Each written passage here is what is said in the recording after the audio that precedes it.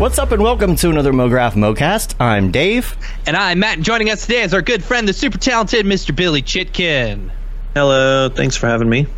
And MoGraph is a supplement to our site, MoGraph.com, which is a motion graphics tutorial site with tutorials, plugins, podcasts, and other MoGraph stuff. And on the show, we talk about everything ranging from motion graphics to Cinema 4D, After Effects, plugins, render engines, doing business, doing taxes, being a contractor, or working for the man. You can email us info@mograph.com. Let us know what you think about the show. Questions, comments, concerns, queries, grievances, artist suggestions, show topic ideas. We're on mograph.com. mograph.com/live for all the info on the upcoming schedule. I got it all posted this morning so you can see the upcoming artists. And people like Jules, who are going to be on the show. He's going to be on the show the 28th. That's exciting. We're going to be talking about some I'm interested to talk to him because, you know, with all this FTX stuff, you know, there's been some talk about Solana and stuff like that. I wonder what they're doing. Yeah. I don't know. He may not want me to bring it up. I don't know. Yeah. We'll find out. That's that'll be kind of a topic probably today on the show as well. We'll talk about some of that and what's going on. But send us your questions, send us ideas, whatever you want to hear about on the show. We're here to discuss the latest on technology and also to discuss topics relating to being an artist, because when you are sitting at your desk working, you probably have a lot of things besides just the tech that are on your mind. You know, so we talk about all that stuff on the show. So if you have a particular topic you want to talk about, hit us up. If it's super difficult topic, we'll try and answer it. I don't know if we can, but maybe we can. Billy can. Billy can do it. That's true. Billy will do it. That's true. If it's Redshift related, or motherboards, or NVIDIA drivers, certain. What's things. the best NVIDIA driver currently? 497.29 game ready. All right. That's if you're on a 3090 or older. Okay. Okay. Do you got any 4090s? I do not have 4090s yet. How come been not looking. Studio? There's like a really weird memory issue that's been going on since probably January or February with the 512 or higher drivers. What happens if each program that uses a bit of VRAM, when you close that, it doesn't release that VRAM back to your system. So as you multitask more and more throughout the day, you'll run out of memory. And by default, when Redshift loads, it asks for 90% of your VRAM, because that's just what the default preference is set to. So most people who use Redshift will run into this issue fairly quickly because that default, whereas it seems to not really affect Octane people much, because the Octane live viewer just loads. It loads like depending on what you have in the scene. It doesn't like ask for more memory than it needs. So I don't think it affects Octane people as much, but it's definitely a really, really common issue on the Redshift forum and the Redshift Facebook group and Discord. Well, I feel like I can only load a large scene so many times before it crashes, right? Like I leave it, if I'm going to edit something in my viewport, I hit pause on the viewer, make my change, and then I unpause it. If I have I was working with a 45 million poly scene this week, and I could only load it so many times before everything crashes and I gotta just restart Cinema. Okay, which version is the good one? 497.29 game ready. I'm way ahead of that one, and on the studio version. It's pinned in the Redshift channel of our Slack. Oh, okay, cool. Because at this point it's so old it doesn't show up when you search. Like when you do the version history, there's like a different list for like it goes in like reverse chronological order. So you got to scroll a bit, because I think we're on like 520 something now. 522, yeah. I just opened it up to see which one I was on. I saw a tweet about some sort of memory problem like that. I think it might have been Liam, but I don't know if he was referring to that specifically or Cinema 4D or what it was. I just remember seeing something about that this week, but maybe that was his issue. Might have been. I know it comes up on Twitter a couple times a week, so I sort of lose track of who's talking about what, because like between Slack, Facebook, Discord and Twitter, I'm like, I get pinged in a couple of these per I don't week. know how you get anything done. You're on all these things all the time. Well, somehow. Yeah. So there's a couple things this week that I want to go through. Of course, we love when people are on the show who have lots of notes, because then we can just chill and not have to think about it. But so Billy's got a ton of notes. We do have a hard out we got to keep an eye on. But real quick in the week wrap up, that fire though. Let's talk about that for a minute. Yeah. Have y'all played with it? I definitely have. Yes. Man. Now Billy's still on what? R20? R21. Thank you very much. All right, you upgraded. Yeah, so R21 is my main. That's my main one that has all my plugins and all my rendering stuff. When I do need, if I do need, because I own perpetual licenses for it, and I've got 4 computers. So like, if I need to UV something, I'll jump up to 23, or if I want to try to sim something, I'll jump up to 26, and then I'll down save or like do an Alembic or whatever to get back to 21. That way I can render it on all the machines. Gotcha. Yeah, see, I was not so you're ready. not even on the newest version of Redshift, are you? I'm on a fairly new version. I'm on 3.5.09, which is like only 1 month old. Okay. So, hey, I'm in this year. Well, there you go. Yeah. I hadn't installed 2023 yet. I was still in 26. And so I, of course, wanted to play with this Pyro stuff, so I loaded it up. And for me to test it, because, of course, I'm using Octane, I had to just do the cache to VDB and then open it back up in the old version, which is, not that difficult. I'm not ready to move the stuff over. I don't even know if there's an Octane version for this next one yet, so I'm just like, I don't think there is yet. Waiting, I specifically asked in the Octane Slack channel. I was like, hey, can we get native support? Because apparently there's like, in your Pyro settings, there's a on, off, and cache or something like that, some sort of settings, and I think that you can set it to on, and Octane or Otoy should be able to just be able to use a tag with it, Now, that's what I've been doing, and this works amazing. Now, I haven't played with everything on it because I was using it for an actual use case. I wasn't just playing around or whatever.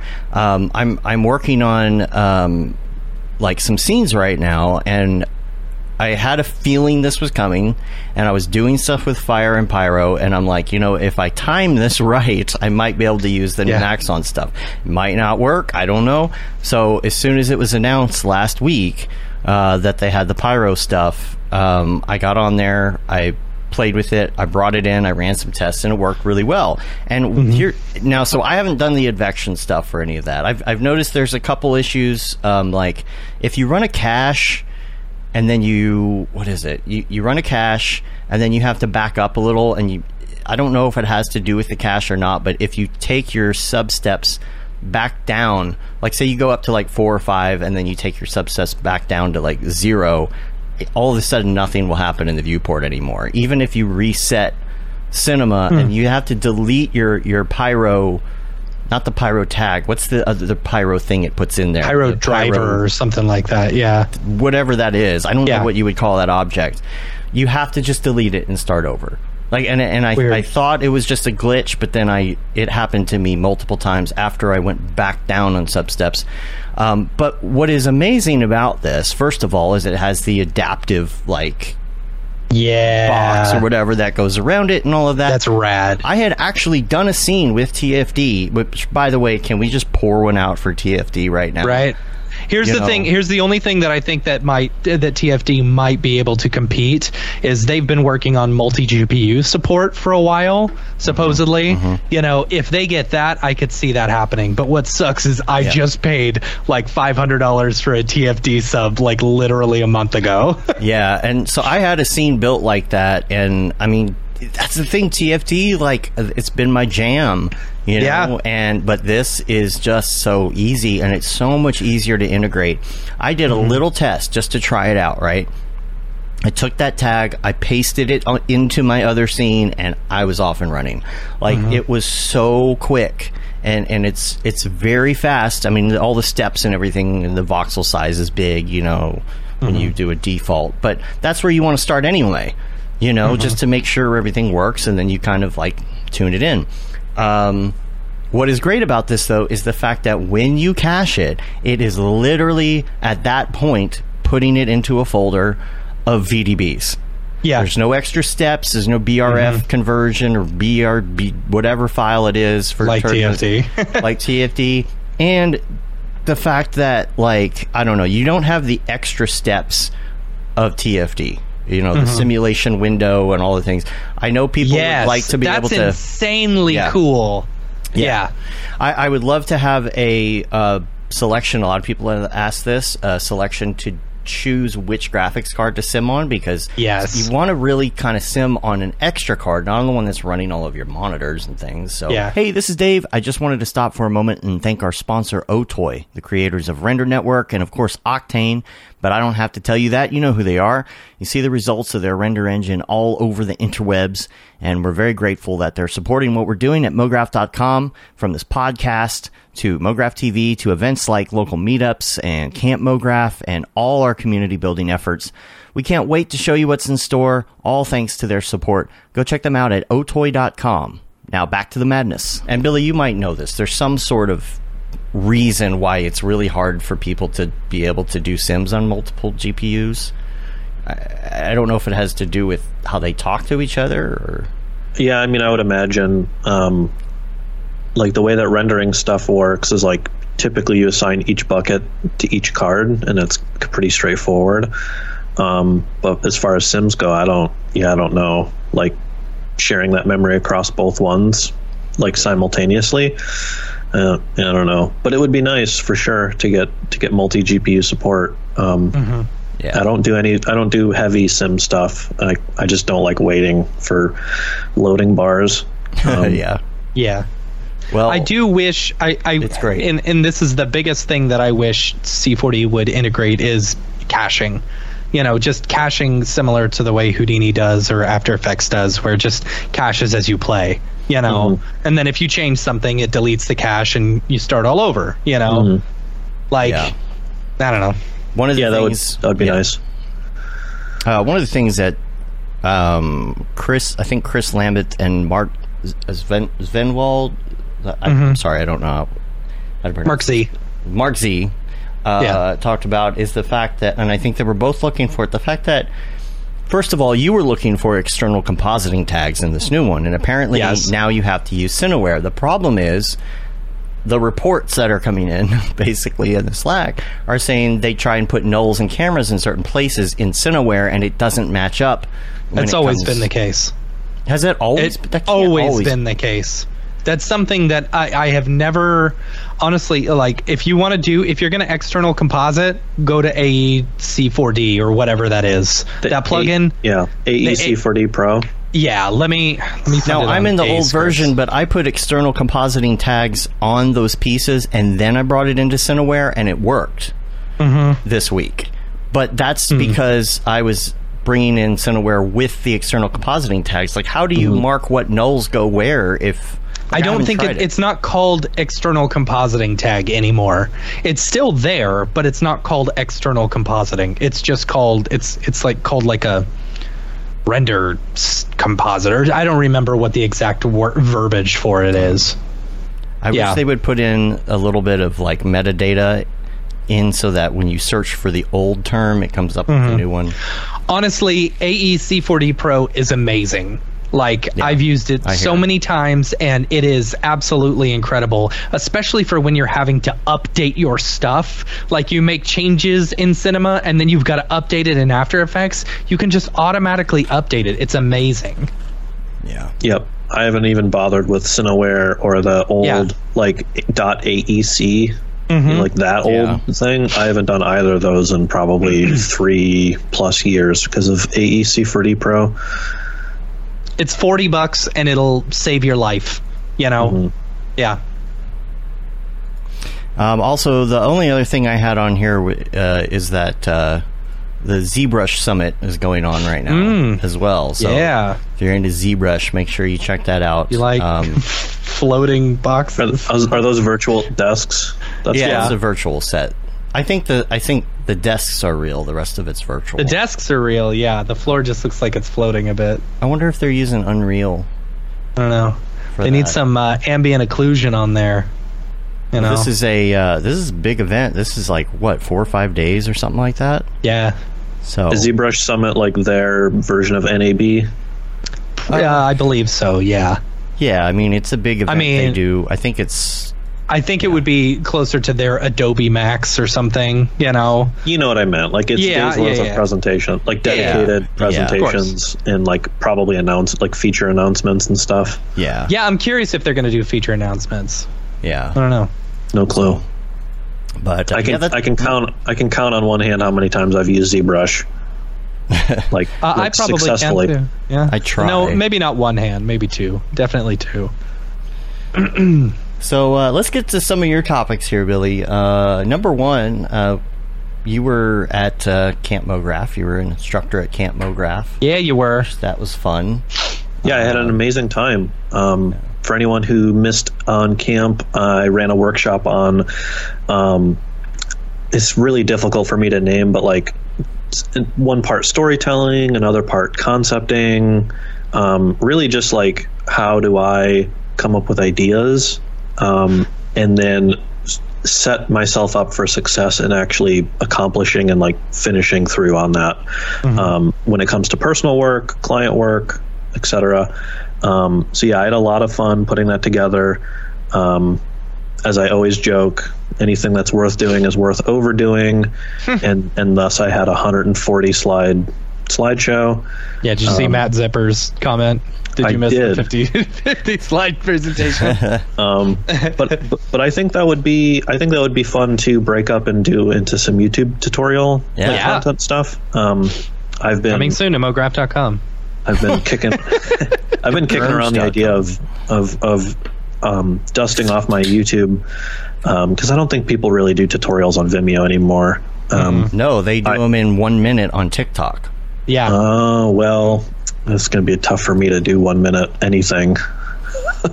You have to like show them the basic. A lot of people will do like a TLDR version and say, here's how you do this, blah, blah, blah, blah, and they'll go through real fast, and then it'll be like, link in bio, check out the full tutorial here, and then you have the full tutorial on your YouTube. So it's like, yeah, Billy, I'd like to see you with like that much, high energy, TikToker enthusiasm and stuff, doing like a quick 1 minute. That's not TikTok. me, man. Nope. Oh man. It would just be like it would just be you introducing yourself would be like the first minute of the TikTok. Right? Yeah, I couldn't even talk about the concept and why I feel like it's important, let alone any of the information to educate somebody on the topic. I couldn't even get through that part in 1 minute. It would be like, and that's about who I am. Now on to the tutorial, and that would be the end of it. You'll have to do it in parts. You could do it. Yeah. You can do parts. Follow me for part 2. Yeah, follow me for part 56. What I do. Yeah, part 56. Hey man, I did 3 sets of tutorials on Python scripting, and I don't even know Python. Well, there you go. Man. That's right. I so forgot you make about it right. That. Yeah. Just pretend. Yeah.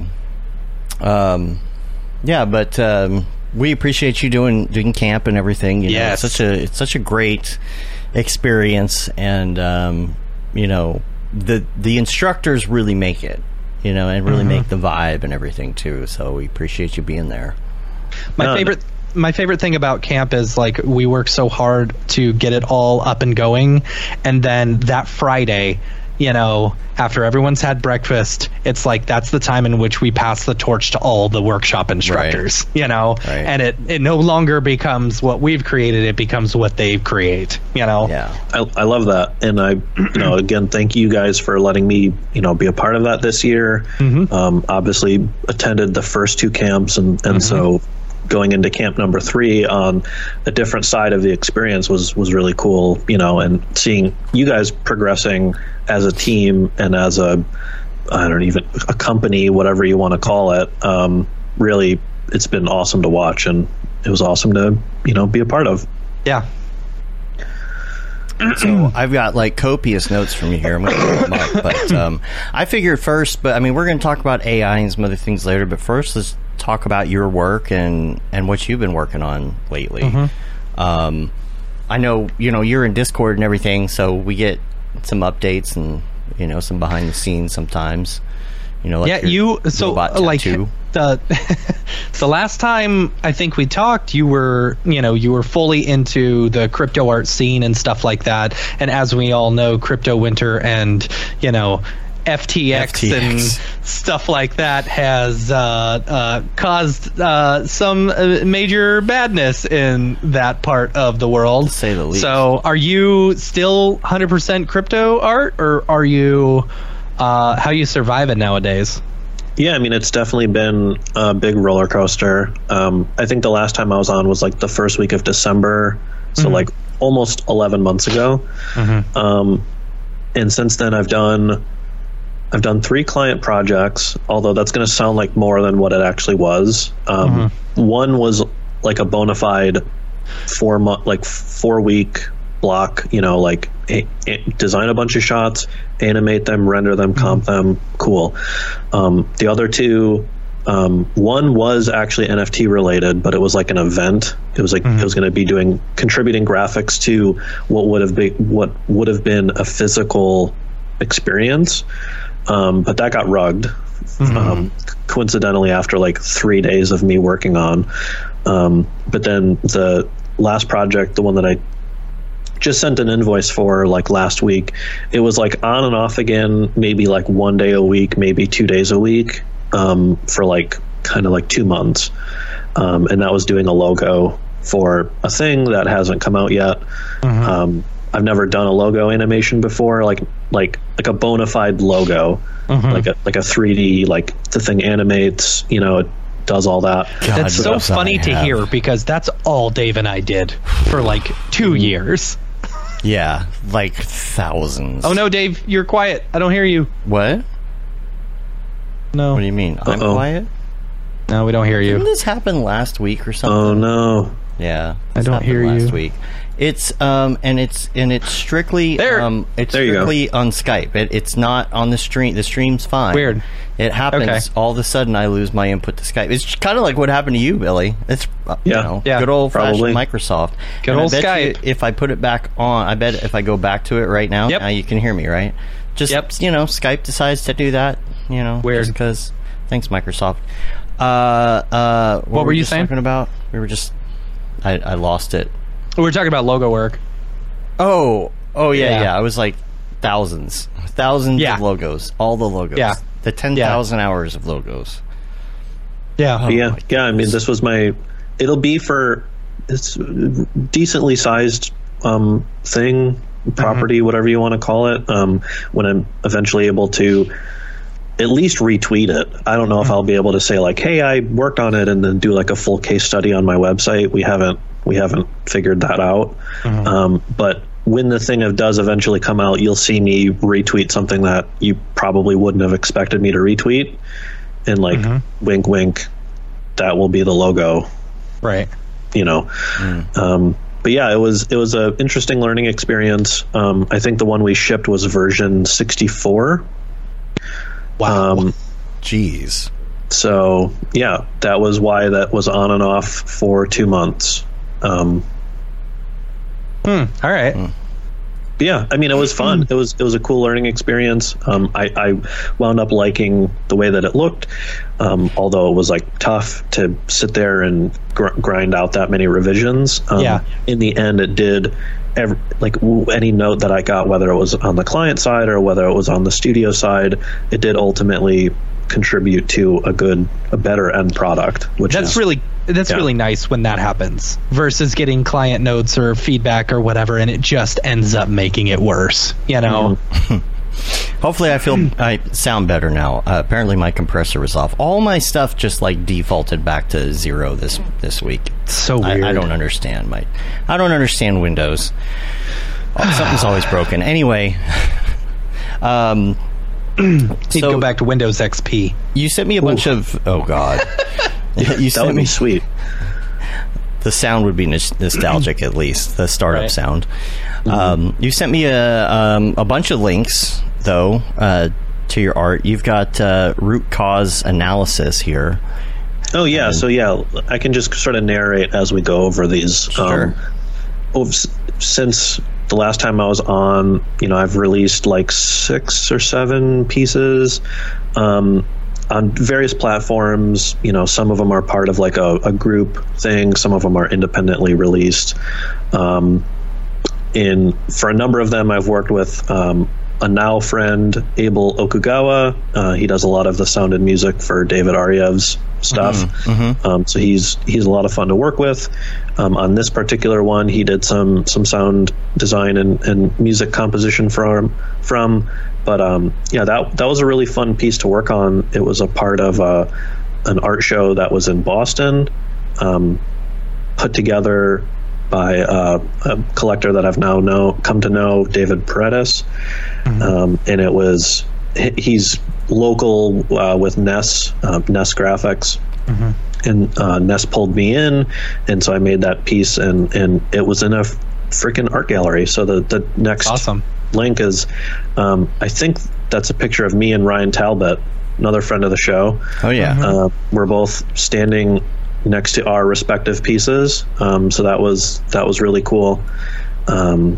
Just as, a career C4D artist up to this point, pretty much most of my adult life, I would have never expected, or I would have never considered when or how an opportunity like that would have come my way prior to this whole JPEG, sort of nonsense.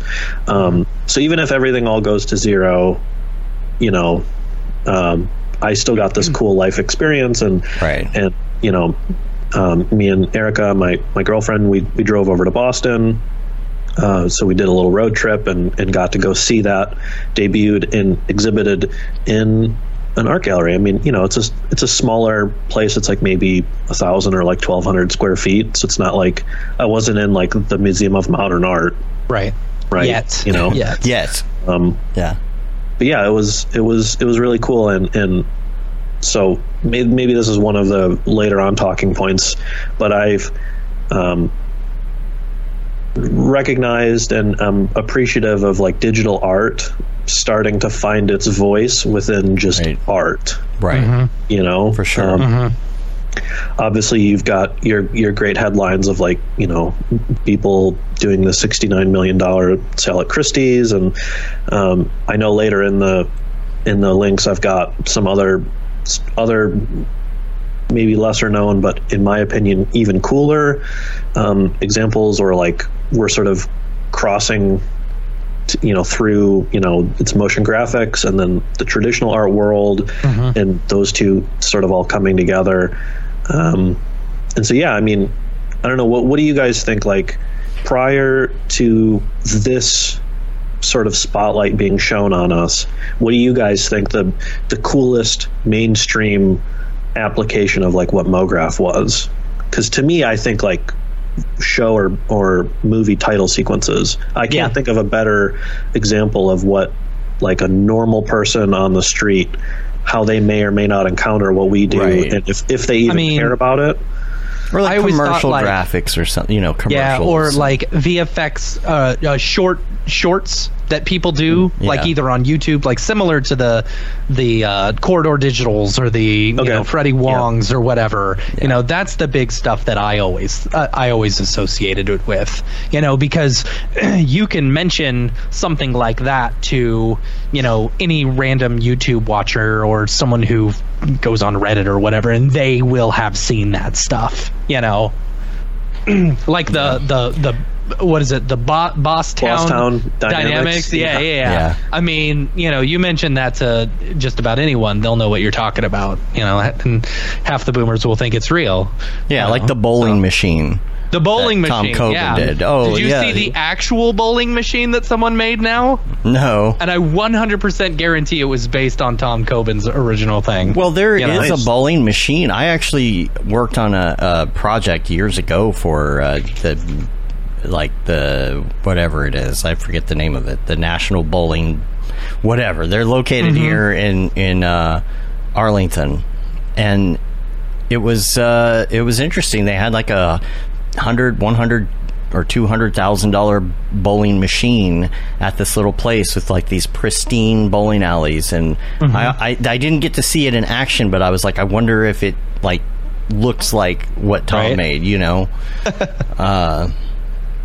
Yeah, but I think what we've learned over the last couple of years with crypto and all that is probably that at least we can get some recognition out of this as far as the industry goes, right? Like at least, if anything, digital art has a place now after all of this. You know? I think it's created some legitimacy for digital artists, right? You know? And because you know, obviously we don't got to get super into the crypto side of it, but I really like, as somebody, I like to learn as much about, you know, the industry and you know, of course, I'm younger. I'm on the younger side of this industry, but like hearing about the great studios like MK12 back in the day from my coworker at my first, well, my only studio job. You know, he had been there for a decade when I showed up, and so he had kind of a you know, a lifetime of knowledge, and I would always love to just chat with him and kind of get up to speed on, like, he's like, oh, you know, MK12, they did, I think it was one of the James, like it might have been Casino Royale, or I don't know if it was that studio, but I think it was Casino Royale. But yeah, so for him, that was like the breakthrough of like when he thought motion graphics could break through to the mainstream. And you know, now there's like an Emmy for title sequence, you know, best title sequence of the year, and so that's where my head goes in terms of prior to crypto art getting whatever spotlight it's got. Quantum of Solace. Okay. Quantum of Solace, yeah. Right. So, yeah, I again, for me, having gotten a small taste of this experience on my own, you know, having gotten to release a piece of art in that art gallery, and I'm just a dude, right? and so I think opening this door, you know, getting our field into this whole new art industry has been really awesome to watch. And, you know, of course, it's not a guarantee for anybody who tries to break into this stuff, right? You know, and obviously there's a lot of bad stuff that comes with the scamming and rugs and all this, people losing money and whatnot. FTX. So I'm not trying to say this stuff is perfect, and in some cases probably people should go to jail if they've done bad things, but like crappy stuff has happened in art before, and it's going to continue to happen. But at least I feel, hey, keyframes, we're here now. Right. Yeah. We got our own little corner of the sandbox. Yeah. You know, we've established our foothold, and we can just keep it moving. And people happened, so you know, people's still around. Yeah. Still making art, not doing client work. That's for true. Yeah. Yeah. And the FTX stuff, I mean, we don't even have all the details, obviously. This is like happening in real time right now, but it's like these crazy things going on. Like now he's tweeting out random phrases and stuff, or words, the whole or thing's letters, wild. or code. What is? It's like it's gonna make a killer movie. So yeah, we're gonna get a version of The Big Short. Yeah, exactly. It's the new Enron. Yeah, right.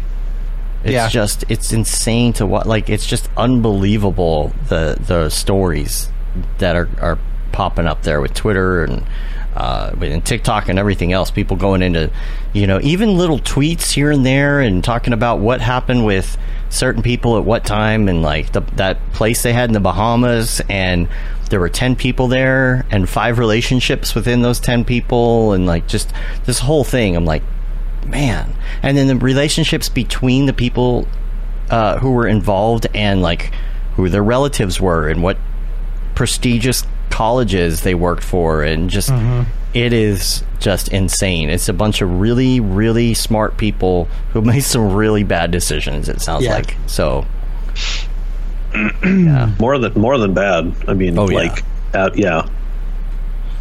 I'm happy just living in my relatively nice but still modestly sized apartment in the Midwest. I keep my head down. I make art. I answer people's questions about motherboards.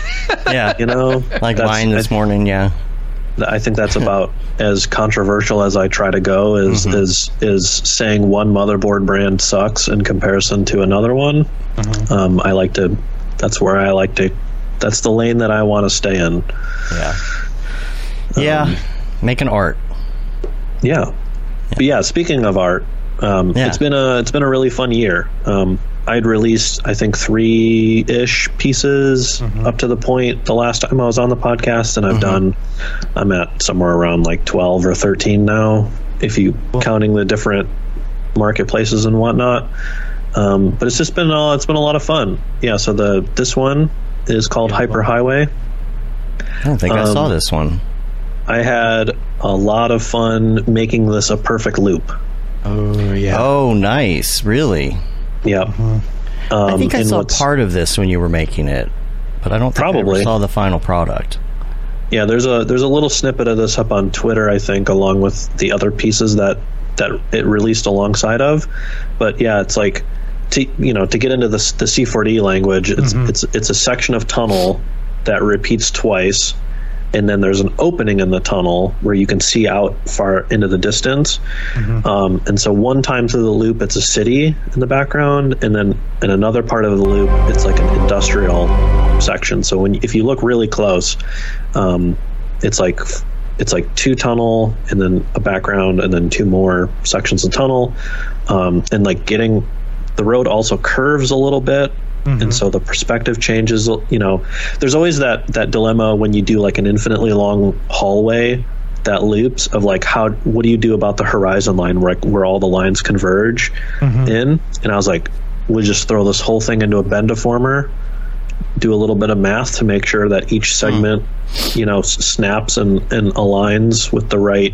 Because again, another thing here is like how, based on how long the section of road is, how much did the wheel turn? So I would want to make sure that the wheel would turn the right amount. Even though it's got motion blur, if you were to pixel peep it, you might be able to catch the exact frame it loops on. But like I wanted to get it at least close enough to where under a reasonable amount of scrutiny, maybe not extreme scrutiny, but a reasonable amount, you wouldn't really be able to catch your eye on where that looped. Because I've never seen a car, like a full-blown car animation loop like that.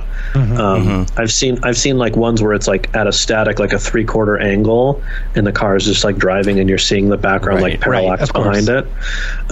Which, not to downplay that, but like I was like, if I'm going to tackle a car shot, this is how I'm going to tackle it, and I'm going to stress myself out, and I'm going to stress my computers out as much as possible. Yeah.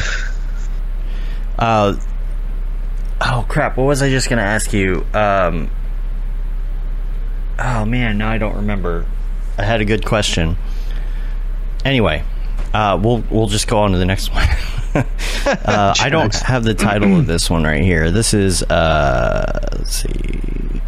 Oh, that's funny. Untitled City Shot. Oh yeah, this one doesn't have a title yet. It's funny. This one's not out yet. I've finished it. I did a little bit of sound design. Found a royalty, stock music track, and then grabbed some like air whooshes and like some distant city construction noises, and so I've been layering all that together. And again, this one, lots of people render cyberpunk cities, but I've never seen anyone do a looping camera animation like this.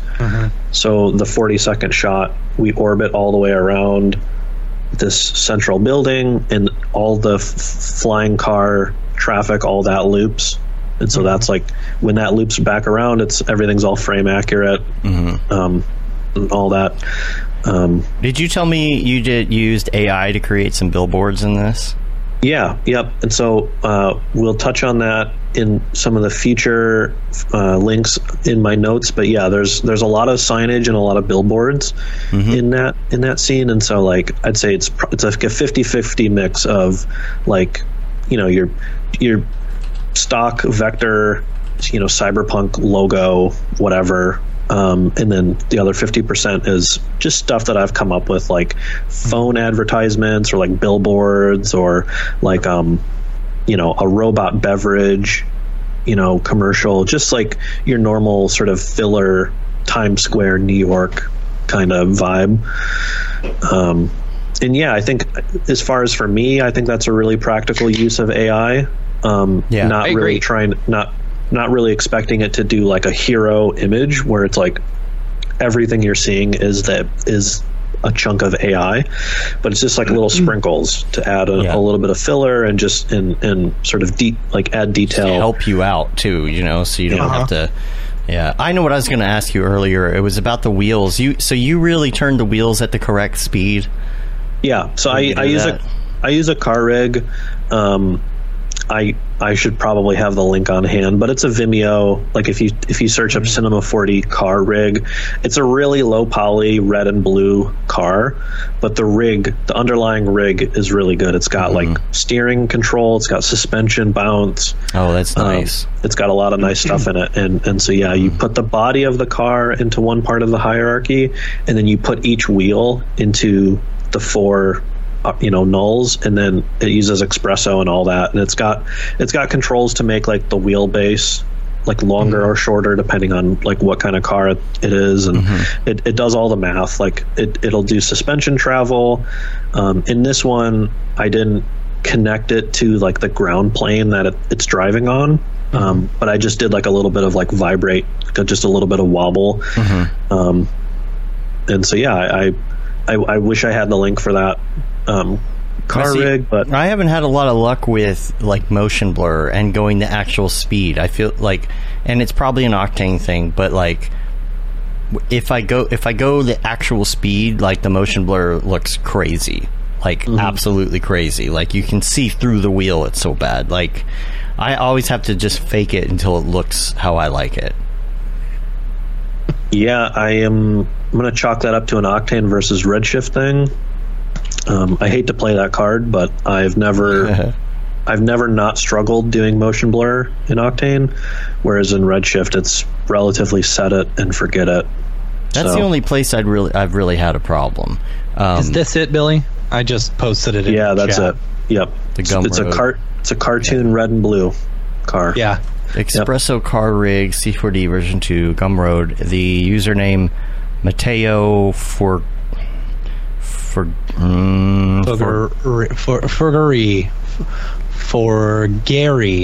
Gary. Try it. FORGHIERI.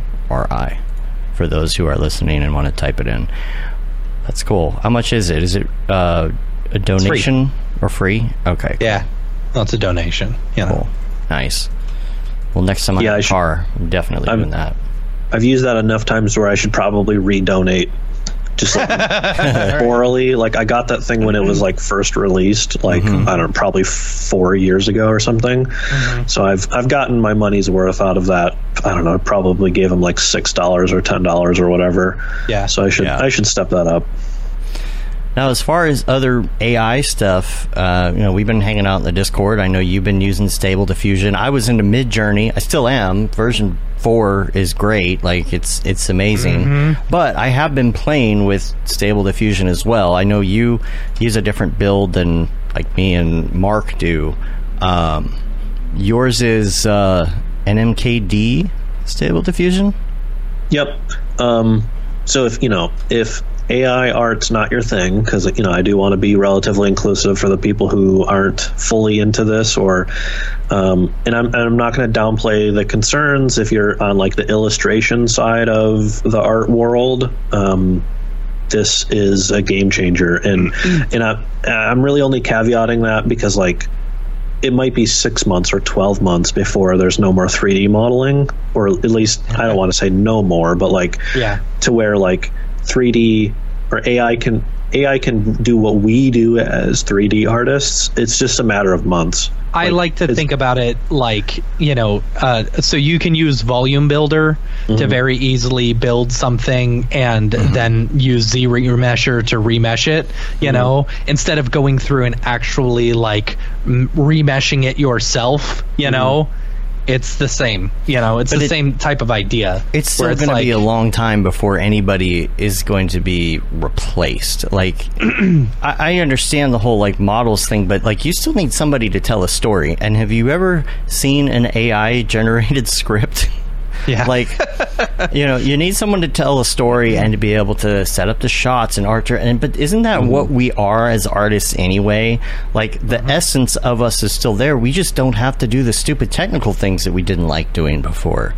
Yeah. Now we can be directors of photography. I mean, it's going to open it up to a whole new audience who, can do things a whole lot easier. Well, what's going to happen? The After Effects being able to bring in, 3D files natively now. I don't know.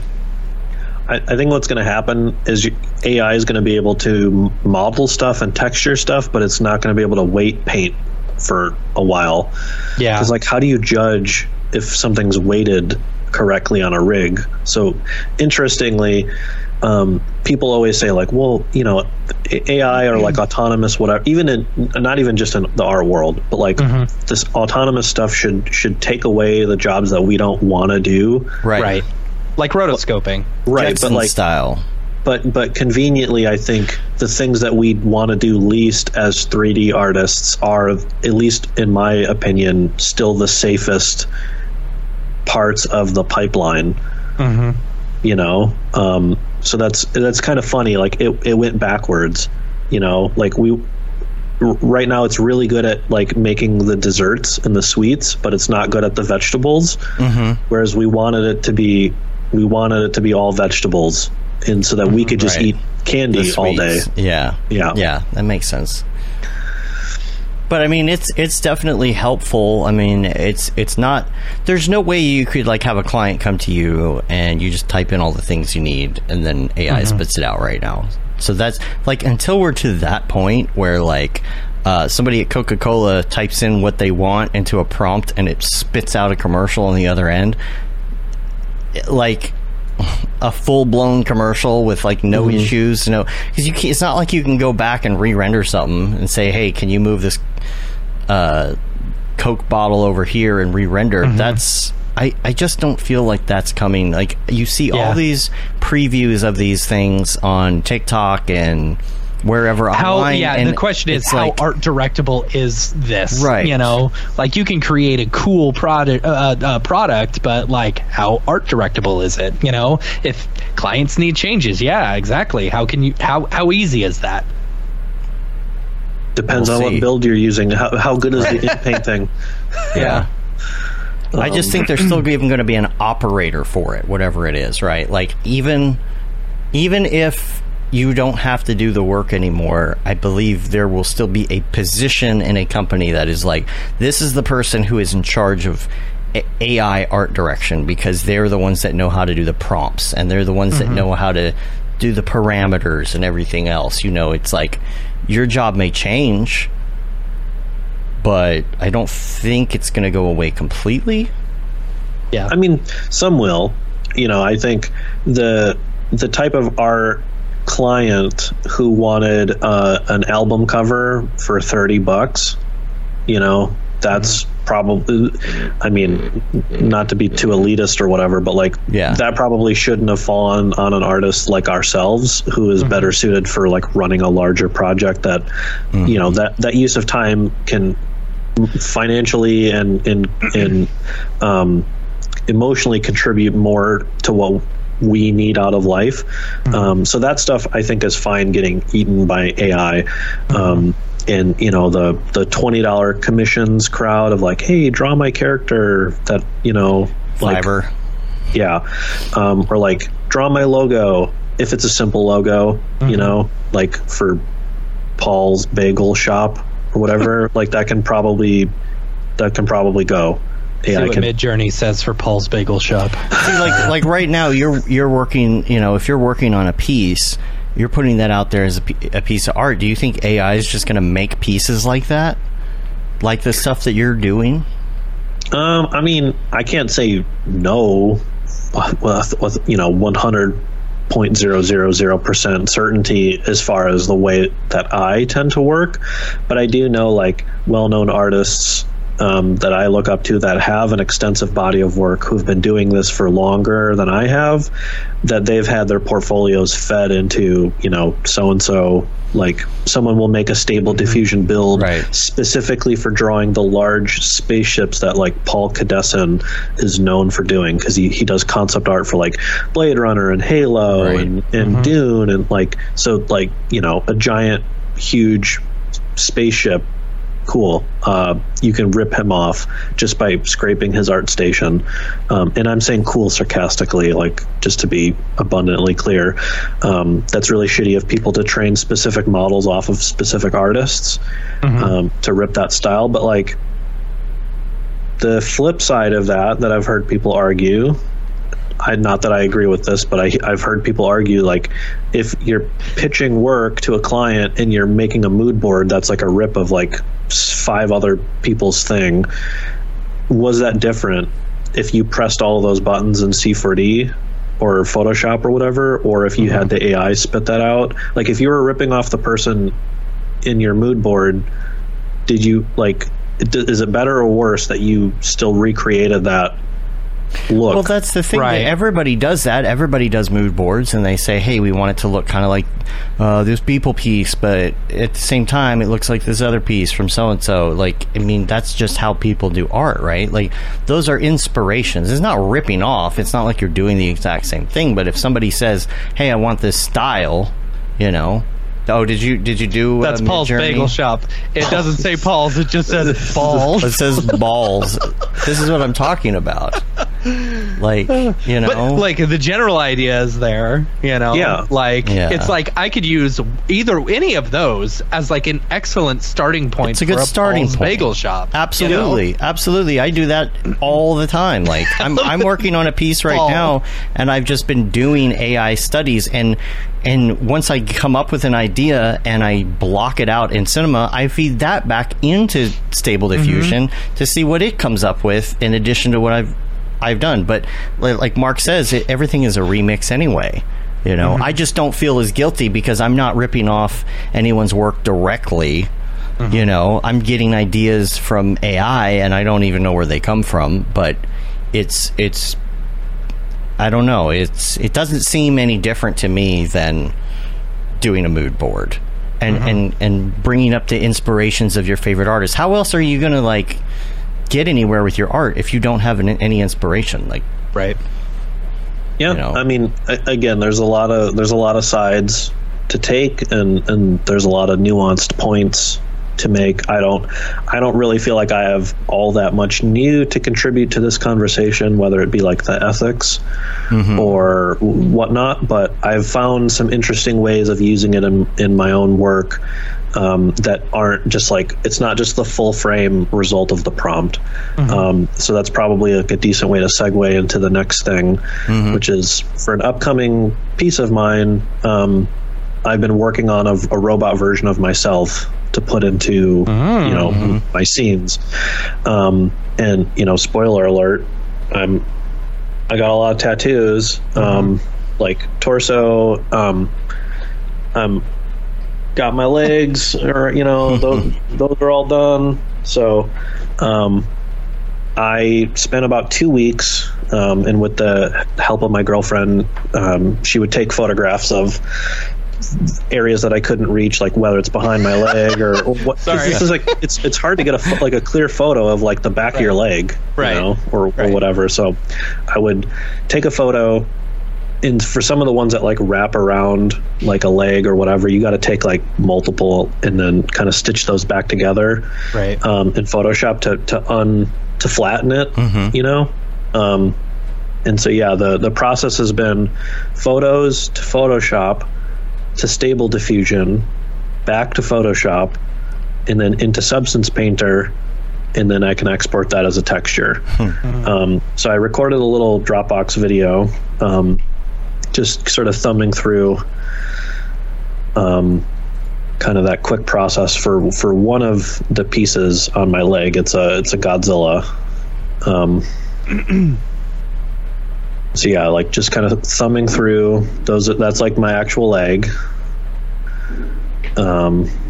and then we hop over into Photoshop where Jeez. you know you gotta kind of mask it together, you know, rebuild it in pieces. Yeah.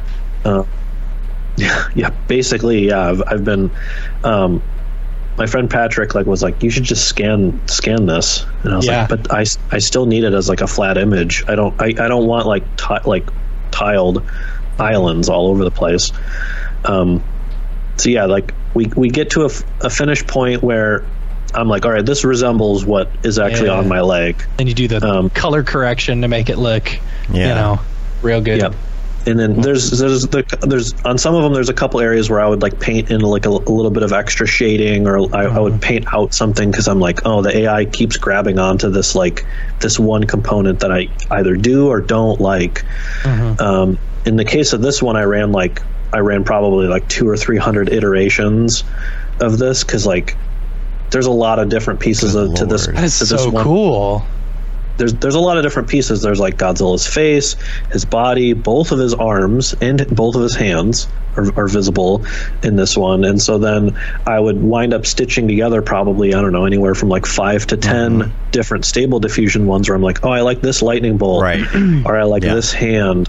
And I would basically paint all of that back together. Does it then make you mad that like your tattoo isn't like the one that you chose? No, I mean they're each their own thing in their own right. I mean, RoboGurnge has a little more Robo taste. You know, I wouldn't say that. But then eventually it makes its way into Substance Painter. That's so cool, dude. That is crazy. Yeah. Man, that's a lot of work, dude. Yeah. And so I did that like 20 something times for all of the tattoos that I have. Oh my gosh. Both legs, my torso, and my arm. So what's in your torso? And the matching boxers. those are cut off sweatpants that I've there are dozens of us. Dozens. Man. Gosh. And so what are you doing with this though? What's the next step? So the next step is it's going to get put into a render. Okay, of course. So I'm working on. I got a shot already, and it should be. I think it should be the next. Talking about the previs thing. Yeah. Okay. So cool. Yeah. So this is. Oh wow. You know, as you do, you're like, hey, I want to make a 3D scene. Like, let me prompt something.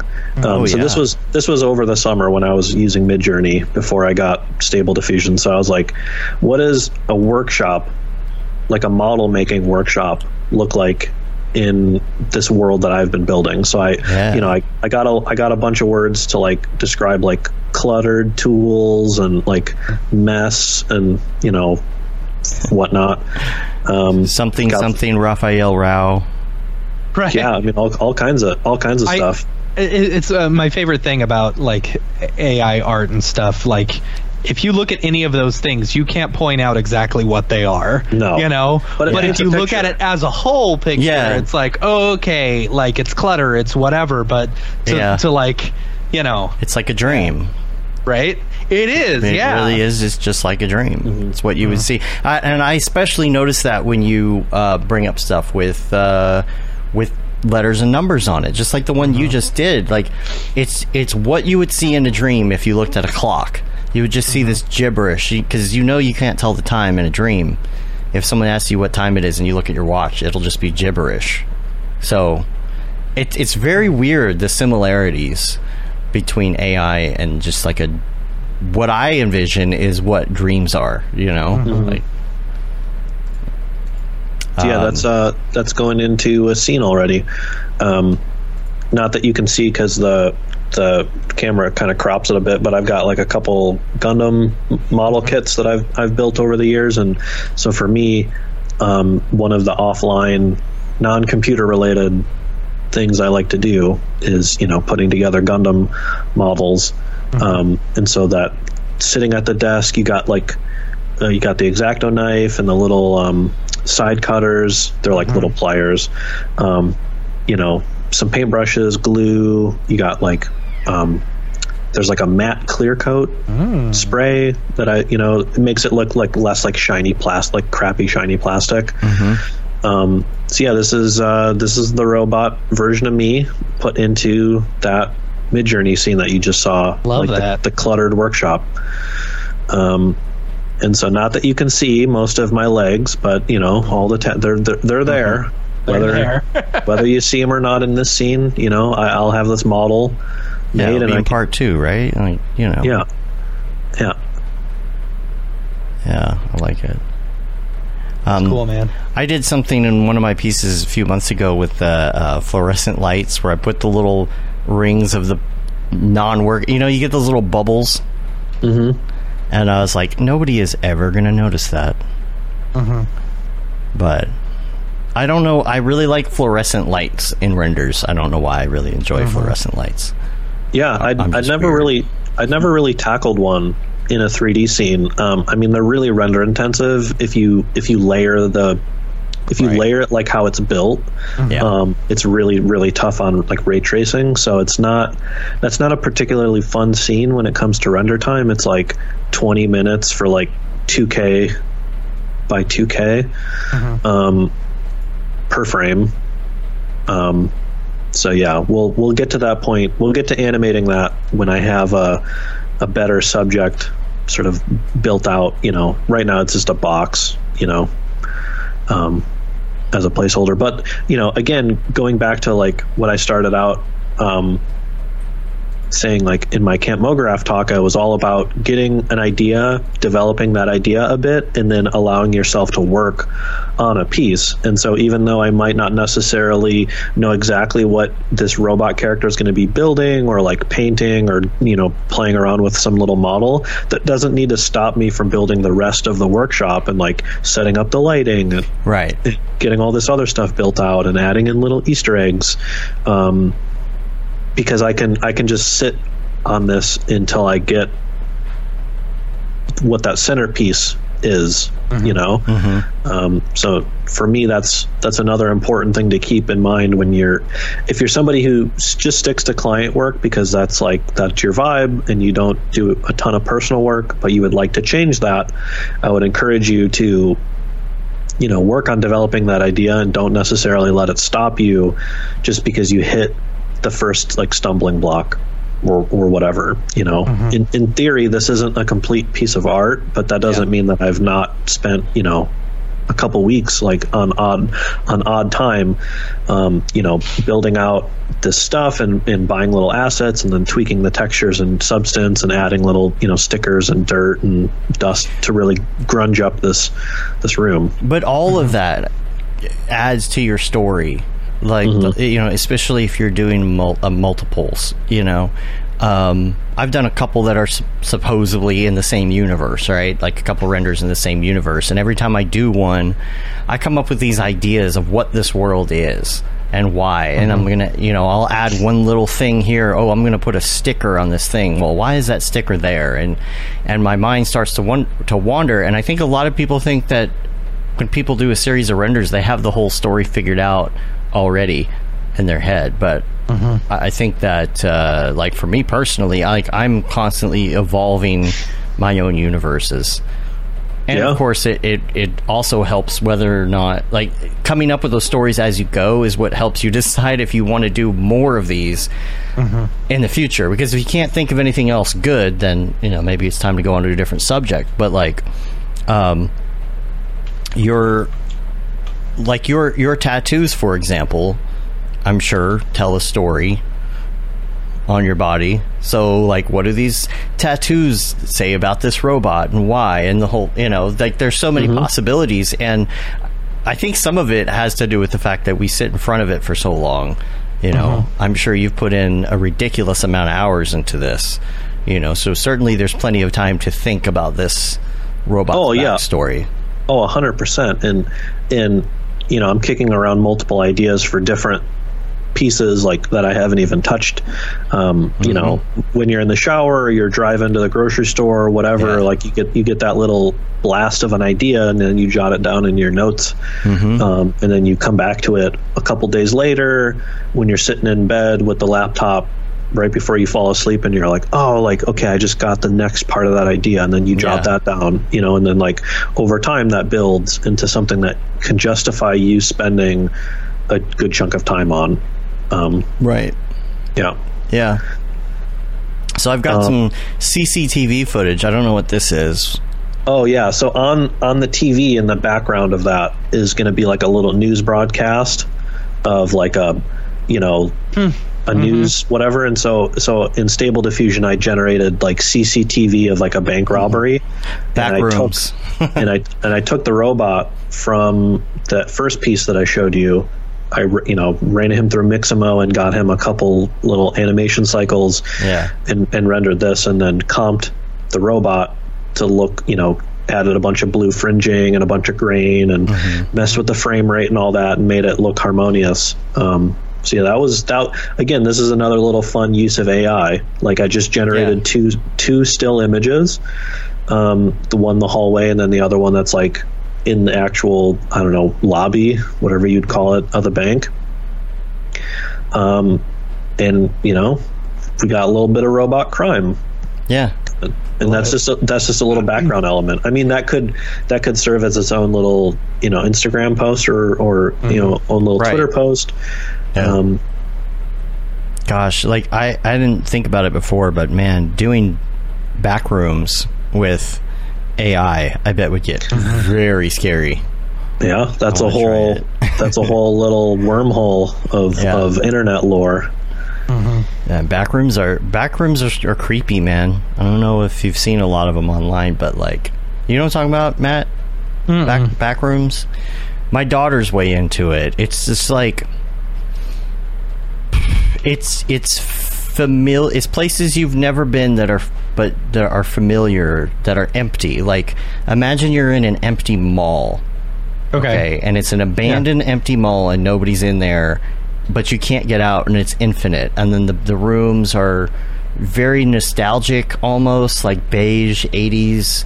There's random objects and places, you know, maybe a scene that looks like a swimming pool scene, or maybe you know, some, like being in an empty Dillard's with no clothes in it, you know, like a department store but it's a very weird, familiar, and I think that's why people get creeped out by it. Like, it's almost like nostalgic, but it's creepy.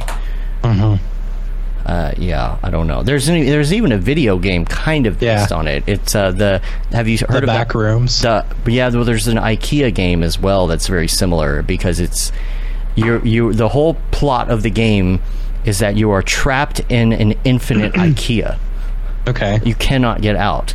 And so you have to build like that every time I go to IKEA. Stay away from. Yeah, that's the whole thing. I was just at one on Saturday. Yeah. I got some frames. It's like a 5-hour walk just to go pick out the one thing you need, you know? Yeah. Anyway, but you did some other explorations too, the ones we were talking about with the posters and stuff. Yeah, so I think these next couple links are closer up, just screenshots of like the, so like in the city piece, I've got billboards where I've got like a sign, you know, like whatever, cyberpunk generic looking sign, but then animating a simple gradient, like a texture overlay, you know, like just to add a little bit of color to that logo. AI is really good at making like washes of gradients, and like some of those ones up above look like a little painterly, but and then like those are pretty cool, and you can just put that in like a color correct node, and then like just slide the hue slider so it like colorama, like, you know, cycles through. And that's like that looks perfectly good as like a sign, like a a building sign or whatever. Next one are like some little like faux movie posters. So I did like a bootleg Godzilla, and then like a, you know, some Robo Lady, you know, like a beer commercial or whatever. Again, just Metropolis. Yeah, just generating filler, you know, and it's you dig through an old Pinterest board and you're like, oh hey, like here's where I pinned a bunch of Art Deco, you know, things, because like this is however many years ago, and I was listening to Electro Swing. the music genre, and I'm like, oh, like, okay, this is an art style that I'm kind of vibing with because it reminds me of the album art of this band or whatever. So yeah, just I think throwing together little background elements, and then just layering that together with like stock vector graphics, or just like popping onto font and just like coming up with some new typeface. I don't consider myself super strong on the typography or like graphic design side, so this is for me at least it's helping me tackle that. Whether I'm doing it aesthetically well is, I don't know, that's up for somebody else to argue, but like at least for me it's getting me into that mindset of like, oh, all right, well, like I'm willing to set some type and look at like, oh, I want to pair this font and that font and like draw some little simple shapes or whatever and make a little thing out of it because I've got a little artwork background already made.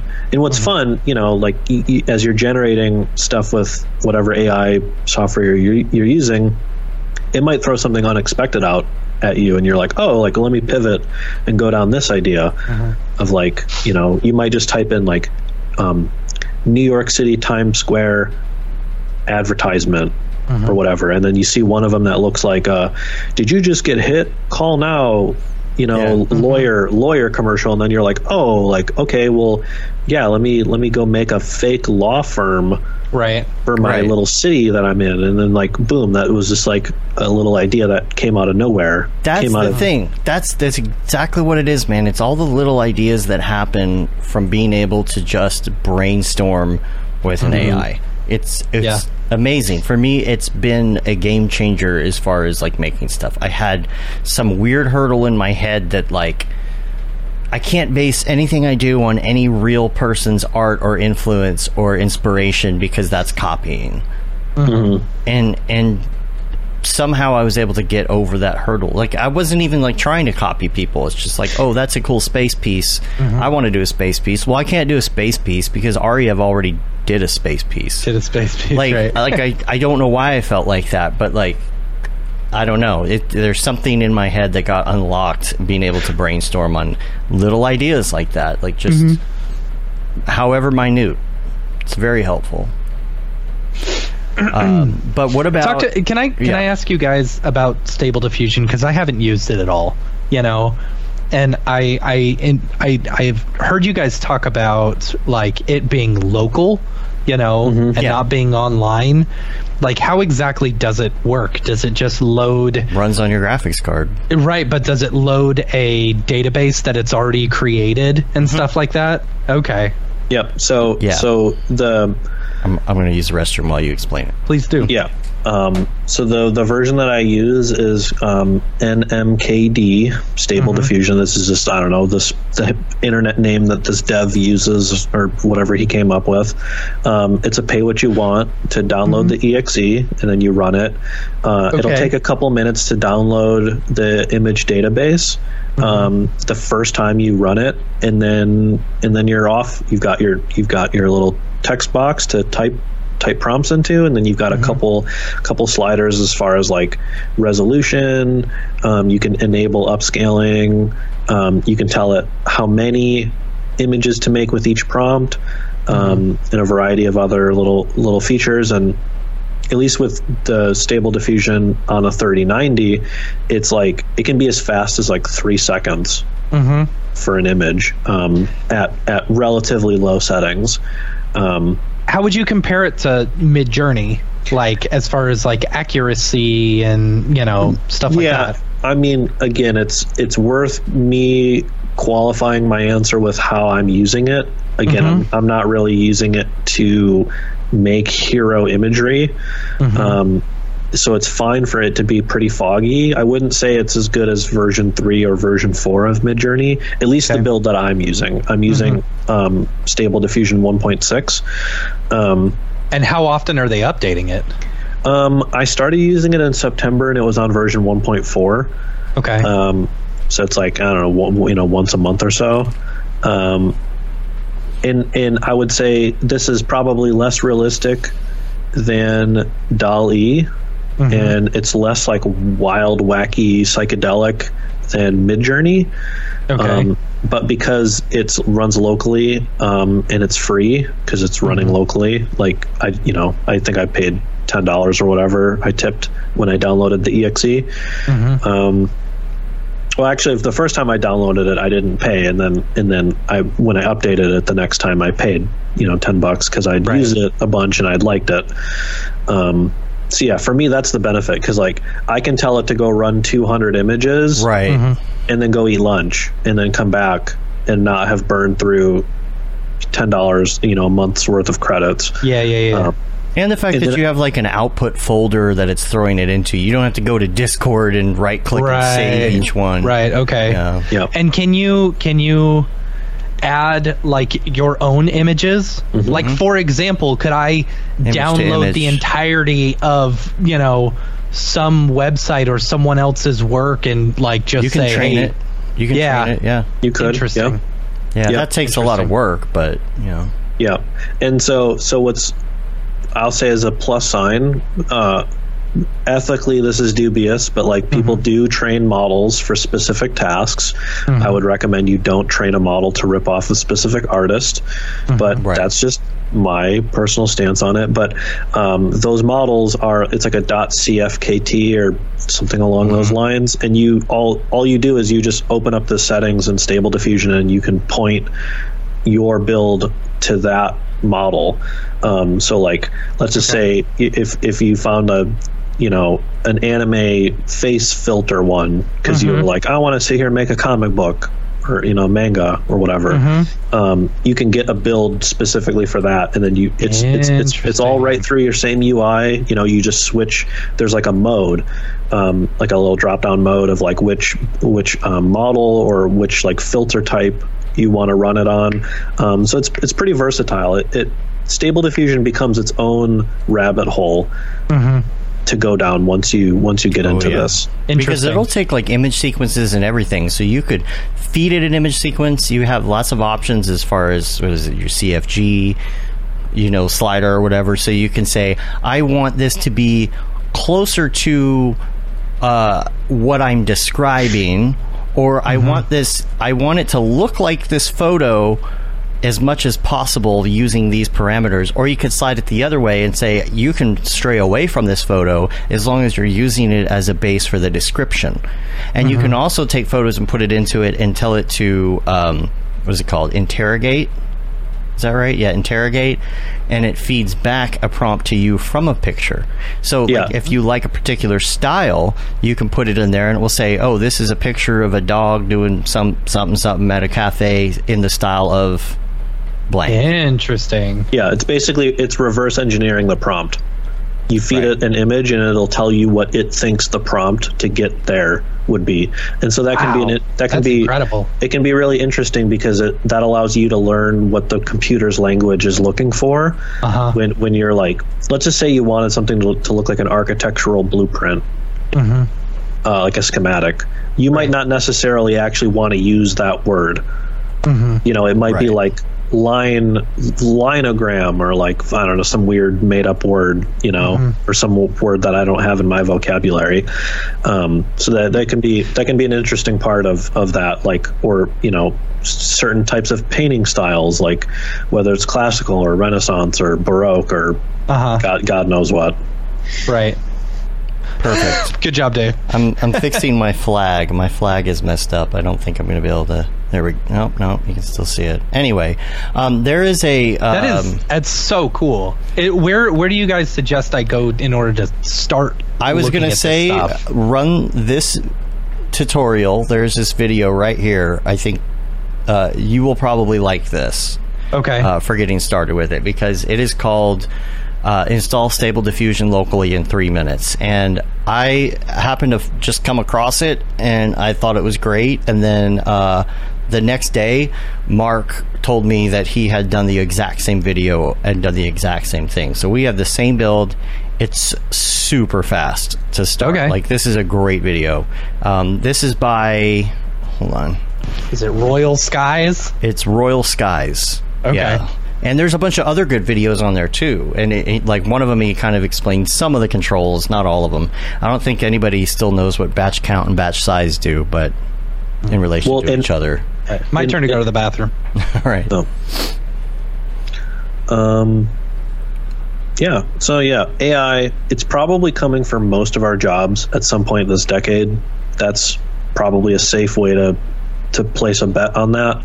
So just figuring out, I think, a way to integrate this into stuff that you can use, if at the very least becoming broadly familiar with it, so that way you can be aware of what it can do.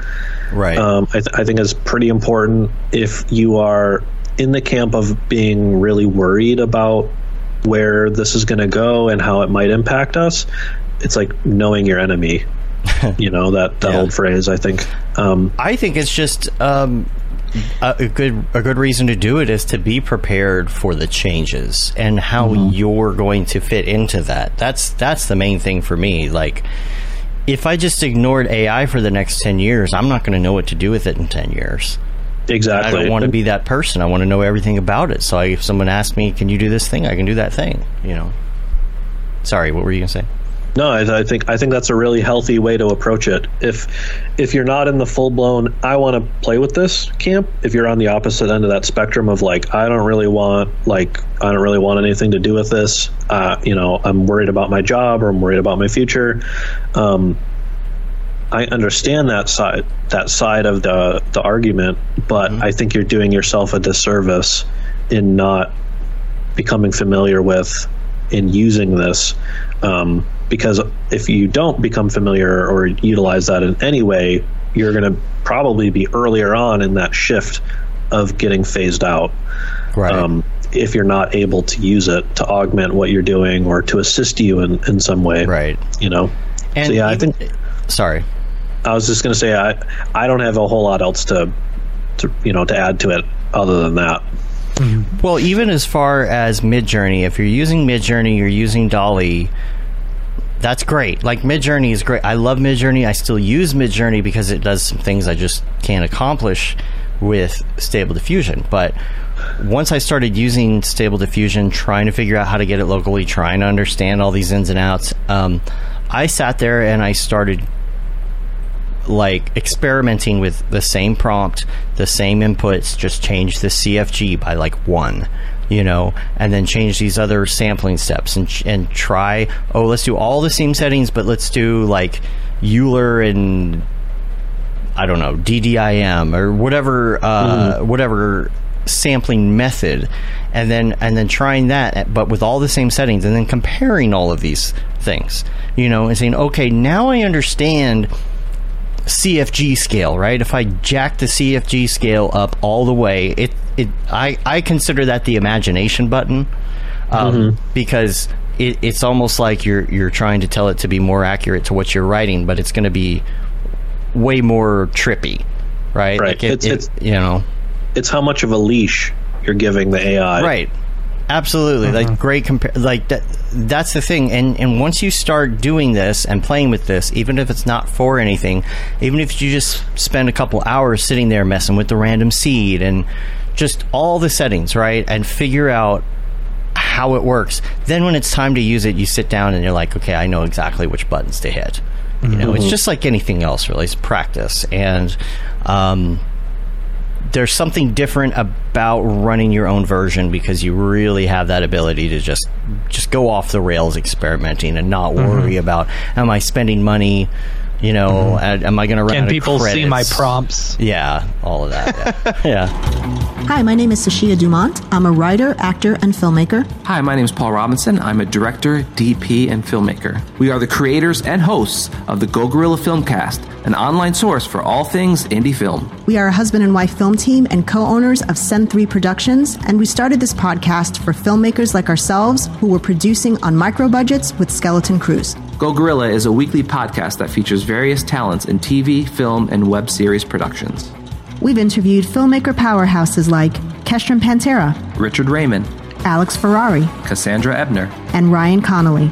Amazing actors like Hannah Ward, Lou Taylor Pucci, Chris Wataski, and Eileen Gruba. Groundbreaking cinematographers like Jody Lee Lipes, and Jessica Lee Gagné, and many more. We also offer weekly reviews of our favorite films and shows, which vary from low-budget first-time filmmakers to A-listers and everyone in between. Go Gorilla is proud to announce that we have officially joined the MoGraph Podcast Network. So if you love filmmaking as much as we do, tune in every Sunday for a new episode of the Go Gorilla Filmcast. Your source for all things indie film. Now available on the MoGraph Podcast Network. That's cool. That's very cool. I'm gonna give it a try. Yeah. Heck yeah. Yeah, I'll send you the link to this in the Dingus so that you can try it after the show. It really, it says install in 3 minutes. It took me like 10 because I hit a couple snags, but just hit me up if here's the one thing. When you install it and you get to the point where it's installing Python, make sure you check that box. Don't go too fast. Check that box that says, I forget how it's put, basically to where you can run Python from anywhere in any prompt. You don't have to be in that directory. Oh, okay. I forget, like global, universal, something. It's a checkbox. Excuse me. Bless you. Yeah, but you've got some links to some in real life art stuff in here as well. Yeah, so in addition to like my own art and AI art, this year I've been a lot better at IRL art. So we've got a great museum here in Detroit, the Detroit Institute of Arts. I've gone there a couple times with my girlfriend. We were actually just there this weekend to attend it's Van Gogh in America. So that there's like 70 something pieces by Van Gogh. It's like half paintings and half sketches and like charcoal drawings. So within this, I got exposed to a lot more of his art, and so I put together just like a real quick little Imager album of like stuff that I saw there that I didn't know. Like, I just know Van Gogh is like these really colorful, like Starry Night and whatnot. And I was like, oh, this is really cool. This is like a realistic bridge. And so for me, that I triggered this thought of like, or this dilemma that maybe some of us, this might resonate with, of like, what is my style? Or like, do I even have a style? Right. And so seeing a now world famous accomplished person have a variety of noticeably different types of work. This might sound super obvious, but like I went to a community college, I didn't go to art school. So I don't have a lot of this knowledge unless I just like stumble across it in the real world, right. by going to a museum. 'Cause like, what am I just going to like Google famous oil painters? Like, I mean, I guess I could, and then I could try to teach myself stuff, but like, so yeah, there's a couple cool pieces in there, and in this one right here, it's the other Starry Night. A lot of people know the main one that has like the steeple and like the big swirly stuff in the clouds, but I liked this one more because I loved the reflections on the water. Yeah. Yeah. In if you scroll down to like there's like a 3/4 angle, it might be tough, but there's just so much texture in oil paintings. Again, this is probably very obvious if you have an actual art background, but for me, it's been really cool to I've seen a couple of his pieces at the DIA and at MoMA in New York, and that's just one example. Of holy shit, like, painting's cool. And I didn't really have a proper appreciation for it throughout my 20s. Not that I didn't like think like, oh well, oil paintings take a long time. Obviously that comes with its own skill set. I can recognize that, but there's something really cool about standing in front of an oil painting and recognizing like, oh, the person who made this 300 years ago was also standing here right in front of this thing making it. And getting to connect with that now, having a better sense of myself as an artist over this past year. I don't want to like put words in your guys' mouth, but for me, I never really felt like the word artist fit me. Like just being a person who uses art software for clients, I didn't really think of myself as an artist in my own right. I recognize I have artistic ability, right? I think anyone does in being able to deliver stuff to your client, but I just didn't really feel like that term fit me until like over this last year, like getting to see some success, putting my own artwork out there, and coming in, getting this better appreciation. You know, I probably spent the first 10 years of my career not considering myself an artist. You know, wasn't until I really got into like 3D animation and stuff like that that I really felt, you know, that title was applicable. Still trying to figure out if I'm an artist or not. I feel like I'm mostly a technical artist. Yeah, I'm a technical artist, you know. Yeah. See, but I don't think that's the case, you know, because like I don't know, artists aren't as much as, you know, people are like, "Oh, you're so artistic." You know, like to these people who these kids or whatever who just like can draw. You know, there's a lot that people don't see, a lot of practice that they've done, you know, a lot of stuff going on in their head that, you know, people don't right. Exactly. You know. And so it's like, you know, I don't know. We've done our time. I'm an artist now. Right. You know. Todd was asking if anyone's tried Stable Diffusion in browser, no install.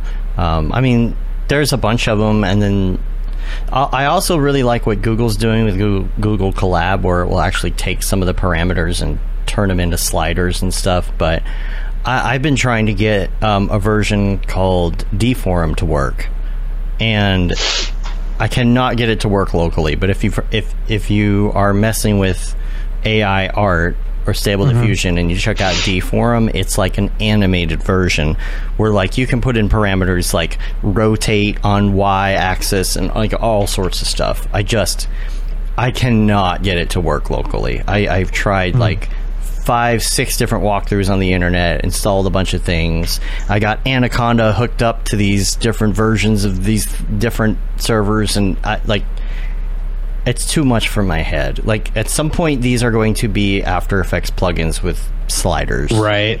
You know, so I'm waiting for Cinema. I'm waiting for Maxon to integrate something. Because someone built something already to where you can just like throw some basic things in there, and it sees it in Stable Diffusion. You know, someone already did that with both C4D and Blender. I mean, it's just like some sort of.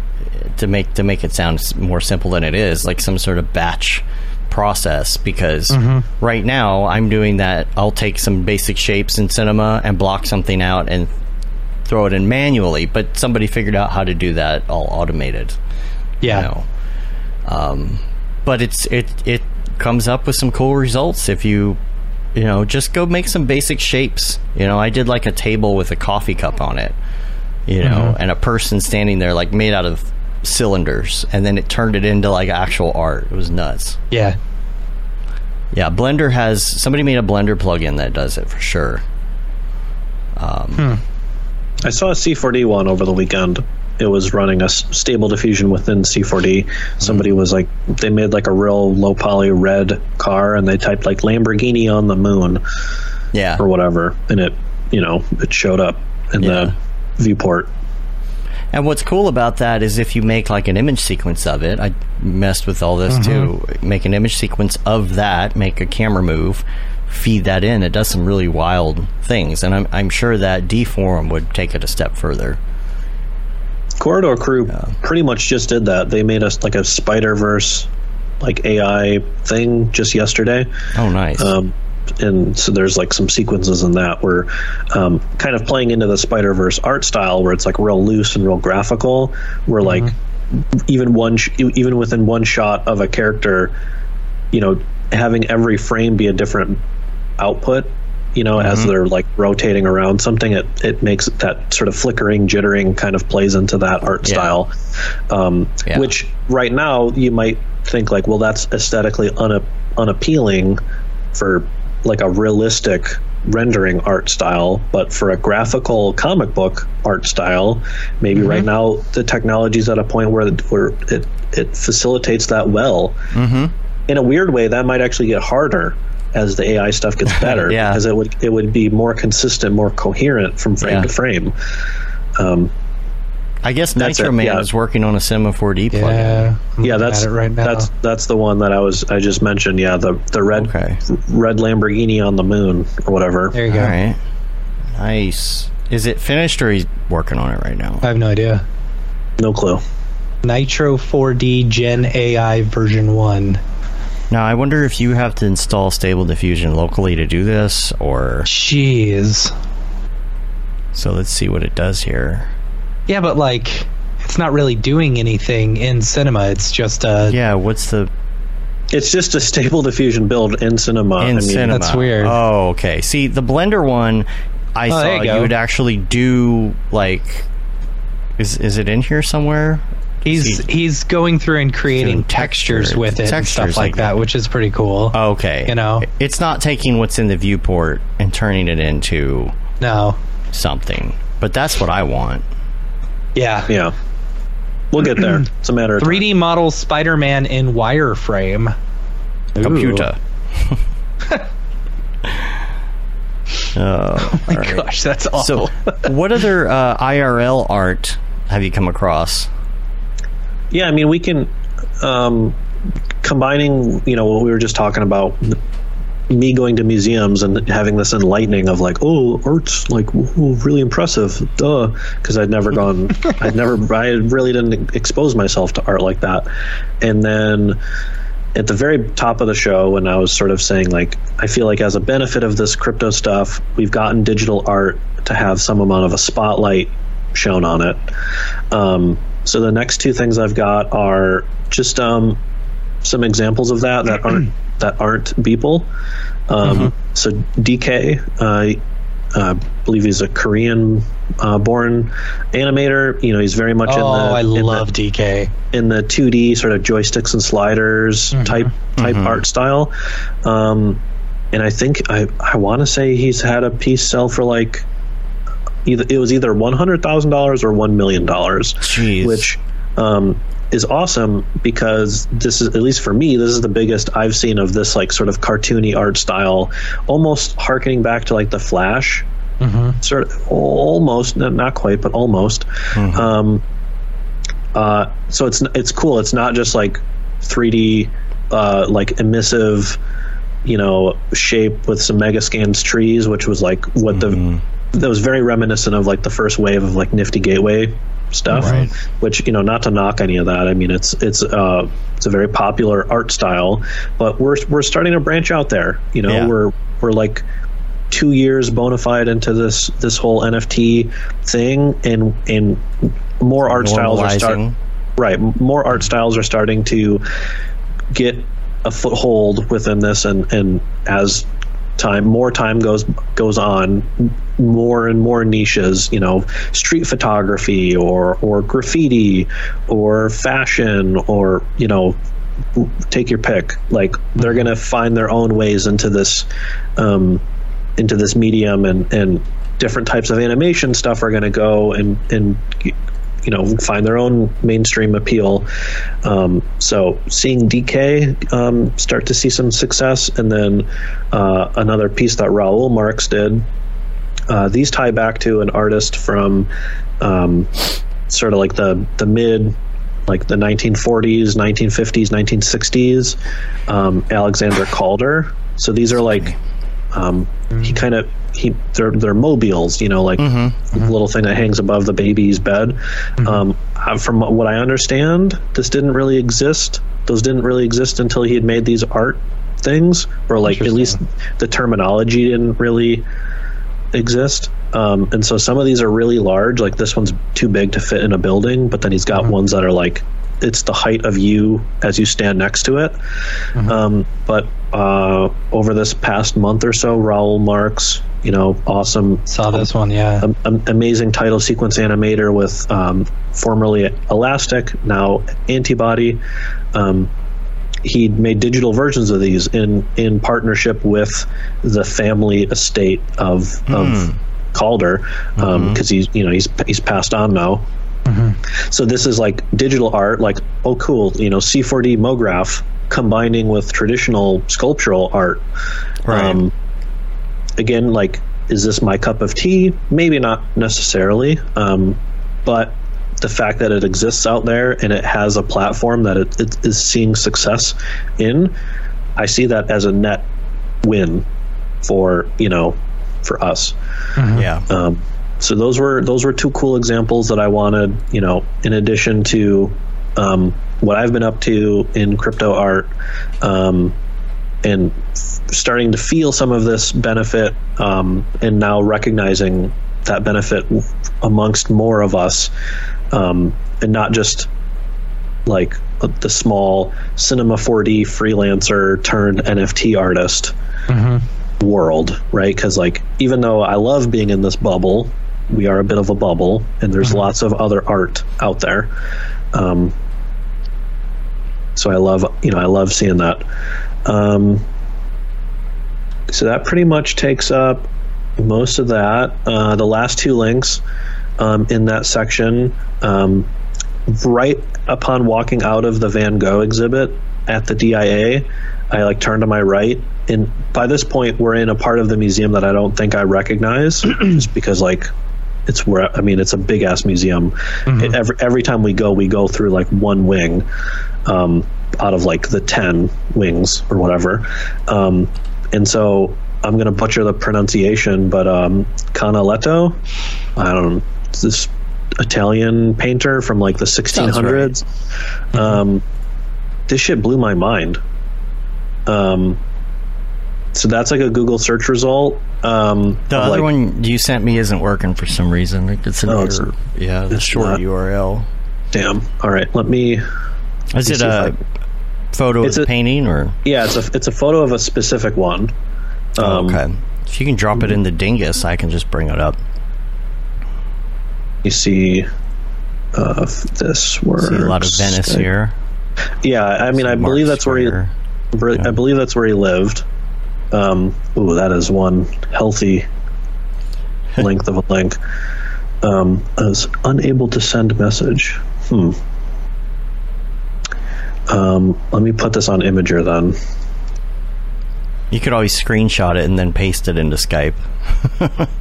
Oh, can you? Yeah, like do a screenshot and then hit paste. Like screenshot the photo. All right, let me see if that works. Yeah, he's got a lot of stuff with St. Mark's Square in it for sure. All right, try that. Oh yeah, I got it. Here we go. Stand by. Oh, this is St. Mark's Square as well. There you go. Yeah. So just seeing the convergence of all of these archways as you go back in Z-space, like on the right hand side of this, like, and again, this is like a painting that's like, it's like as wide as my arms, and you just get to get up close to it and look at it and think like, I mean, he must have had some sort of like slide rule or some sort of like contraption to do like parallel lines, right. And like had this all like mapped out as a sketch, but just getting the consistency of like all of these archways going back in Z space. Oh yeah, and there's not, and like even on the ground there's like a bit of texture and like like brick tiling within all of that tiling. There's like not one square inch of this painting where he phoned it in, right? And I'm just like, I sat there for like 10 minutes just looking at this thing. Like, you, Cameron from Ferris Bueller did. This was painted in 1730 or something. Just like, oh my, we didn't have anything that we use as modern human beings. And Homeboy spent 2 years on this. Yeah, and the references too, and he is missing the abnormal amount of pigeons. There's an abnormal amount of pigeons in this square. They're pooping everywhere. But other than that, it's accurate. In the real, right. Yeah. In the actual square. Yeah. Yeah. Wouldn't know, never been. Man, what year was that? I think this was dated like 1730 or 1740. Okay. So I mean, I guess you go there and you sketch it, and then you come back. Or do you paint it there? Like, how do you? You can't even get a photo for reference. You can't ask me. I wish I knew. Like with the arches, he would have to sit there and he would have to go there and count and be like, okay, there's this many arches before he, it's not like you can just snap a phone photo or something. So, if only he could LiDAR scan it.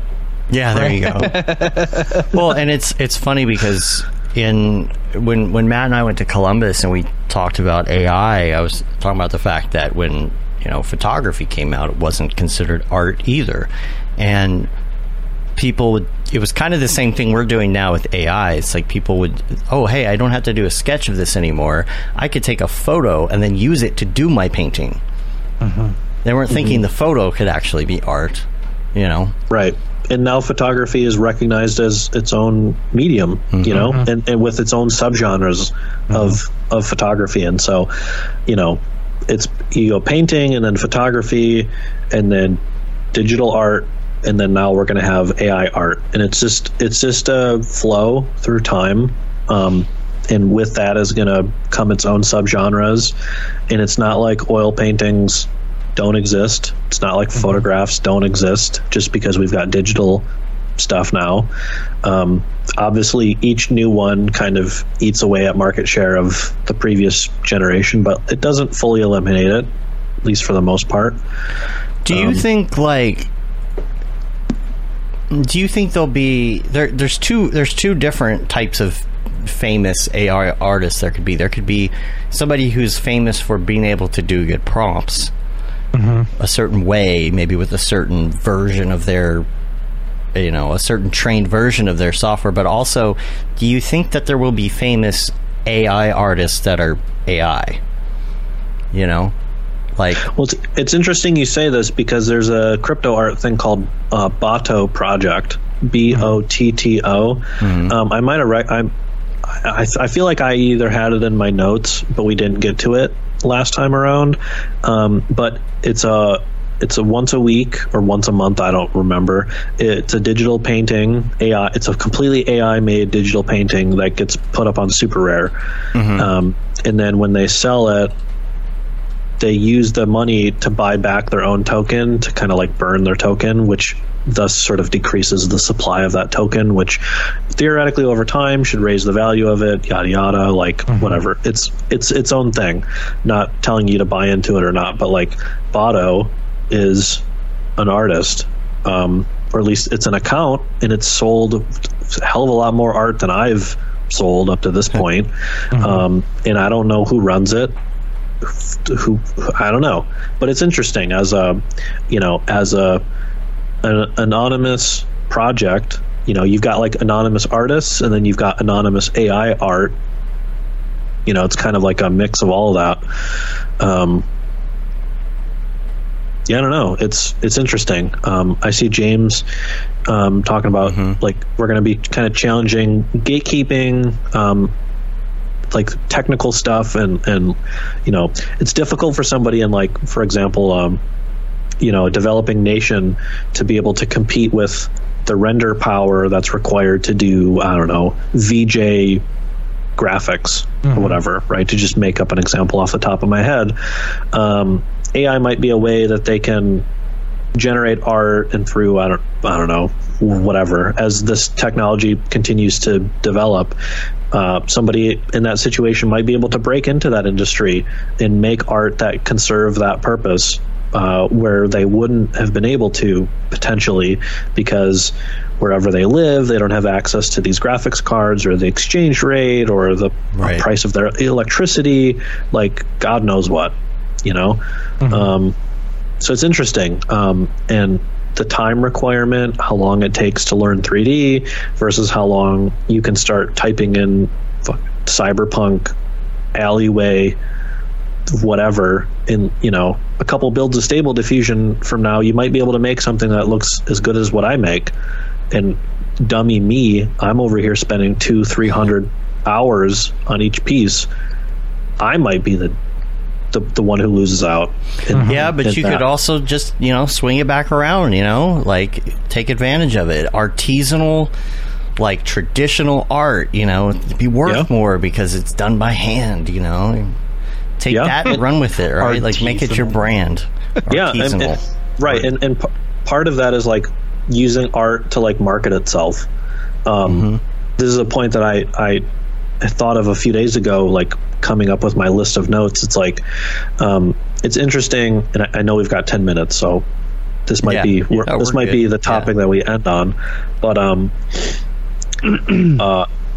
as we've gotten a better spotlight on digital art, through the notoriety of your Sotheby's and your Christie's, having well-known motion graphics artists now appearing in these auctions, in that attention on digital art, part of that's the price that this stuff is going for.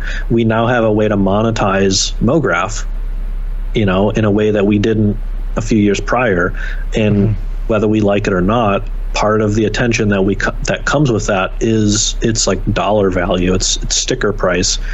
And I know this is its own can of worms, as a discussion, but for me, I think I'm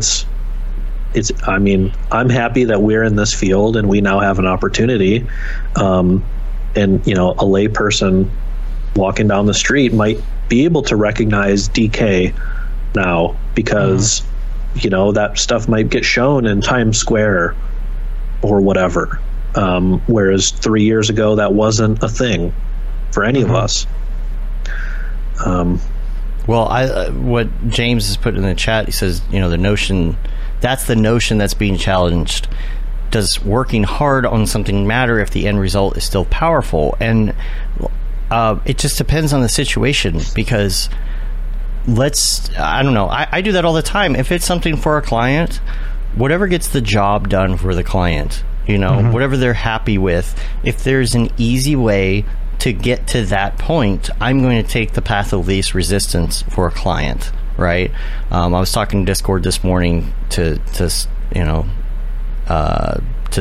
whoever was in there, and we're talking about, I think you were in there, Billy. I was talking about kind of a cheat that I used to easily do like this bool build on thing for a client, because they wanted something that we could do for the budget. So it was the path of least resistance. It made it easier. It was the same end result for them. But when it comes to art itself, that could be different.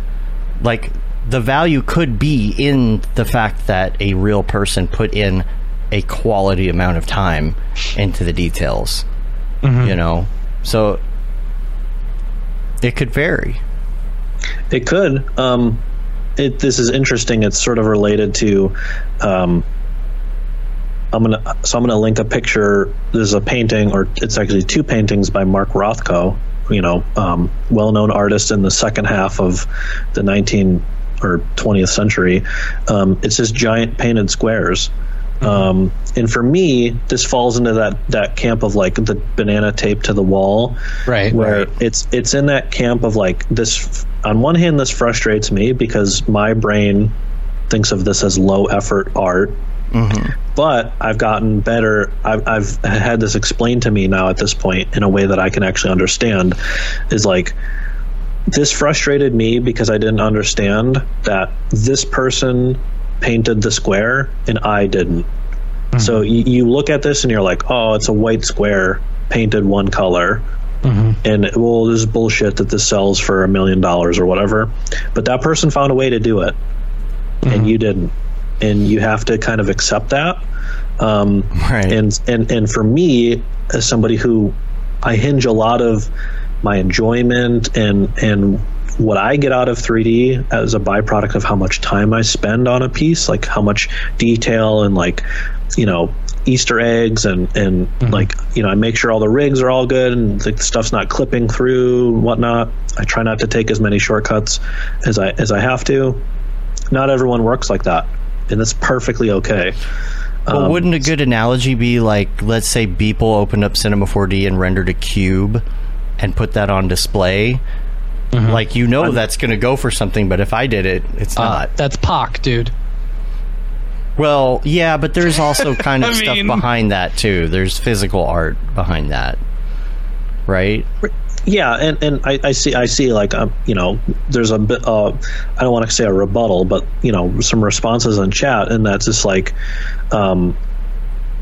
I don't necessarily feel attracted to a piece of art like this where like I want to stare at it, because some people look at this and like they can like see the brushstrokes and they get kind of lost, like they get mesmerized looking at it, and I'm obviously not going to take that away from a person who likes something like a Rothko square, but for the longest time, not really being familiar with the art world, because I went to a community college, it frustrated me of like, why is this modern art nonsense worth something? And then eventually, thankfully, I had it explained to me. Like, this person figured out a way to make this their brand, and they saw success with it, and they even within their own little world, they found ways to innovate, as small or big as you may argue or agree that this is innovating. The fact of the matter is it is within the art world, and some people attribute all kinds of fun language and big words from the dictionary and whatnot,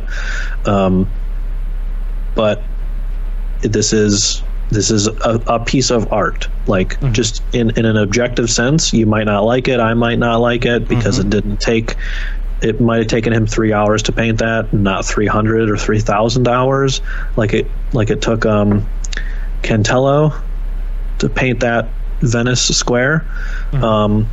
But I can't take anything away from that. And coming to terms with that was like, I felt like that was like healthy, like art therapy in a sense. So yeah, that hit me this past summer, like the duct tape to the wall. Yeah. The whole anyone can do this thing. I'm sure everybody feels that initially when they see it. It's right. So. But when you realize the answer to that argument is that exact question, like you're like, well, why is this valuable? Anyone can do it. That's like you think that's the gotcha, like the slam dunk, like, oh, like I just won the argument. But if you just ask that right back to the person, well, if it's so easy, why didn't you do it? That in and of itself is the answer. I get that. And yeah, so coming to terms with that was like, oh, okay, all right. I still don't like looking at this stuff, but I don't get mad when I spot it out of the corner of my eye, like walking around at a museum, because I'm like, that's dumb, and like, in my brain I've built this fence around painted squares. Oh, that's bullshit. But like, not that it's not understandable why people think that way. It's completely understandable. Like, right, and I thought that for years. Like damn near a decade of doing 3D art. I was like, well, 3D is cool and painted squares are dumb, and so I'm happy. Like, again, I don't want to sit there and look at a Rothko square for 4 hours and trace all the brushstrokes with my eyes, but some people do, and cool. Yeah.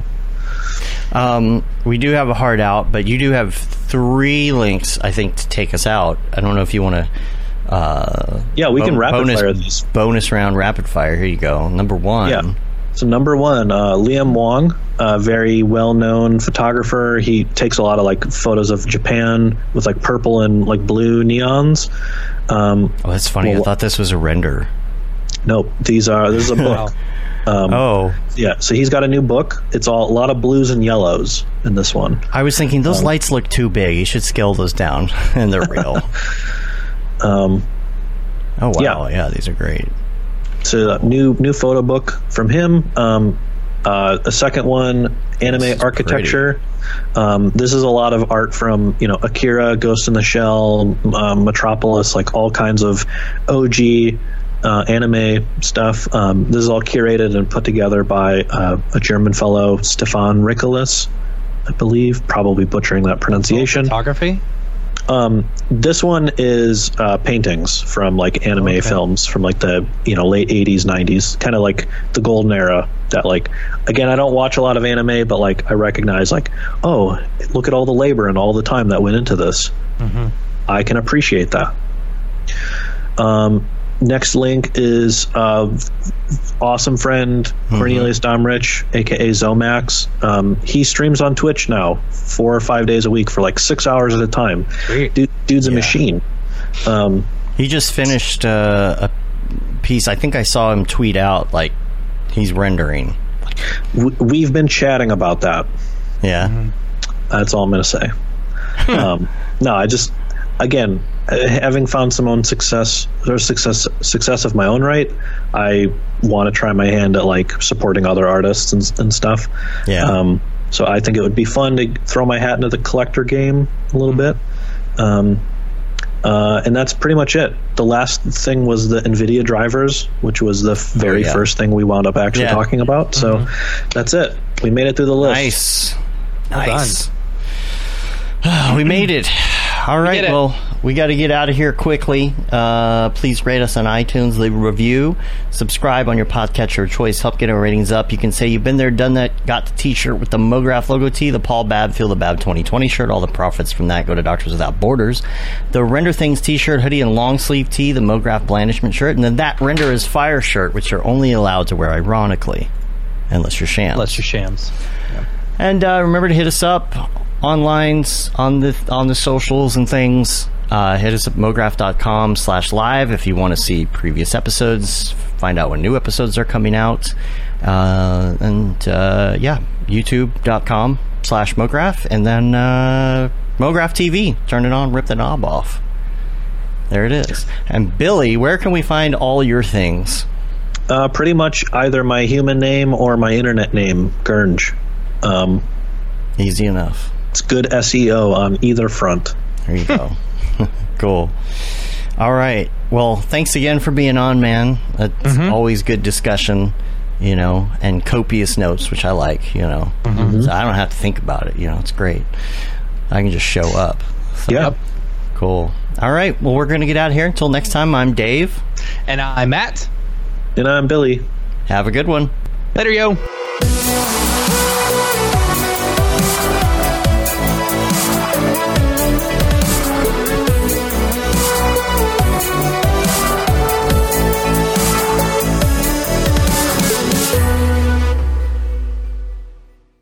Pretty good, I guess.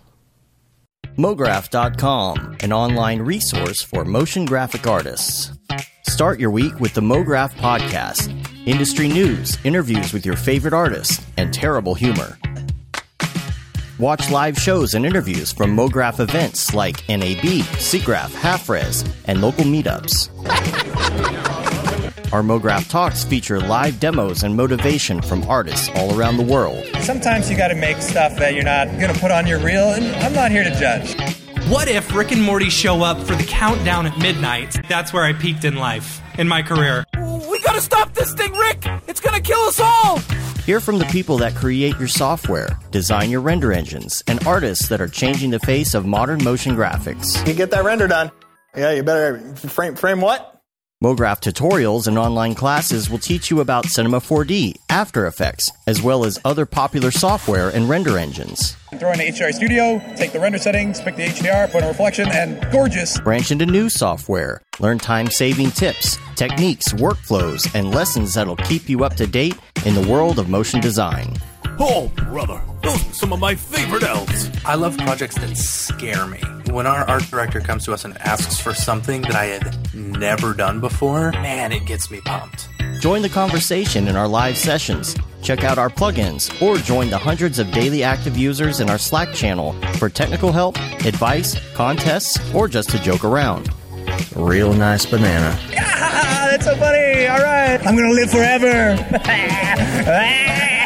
Subscribe today and get the latest updates on our YouTube and other social media channels. Take all your dreams and just do it! We don't care how you get here, folks. Just get here. Subscribe to MoGraph.com.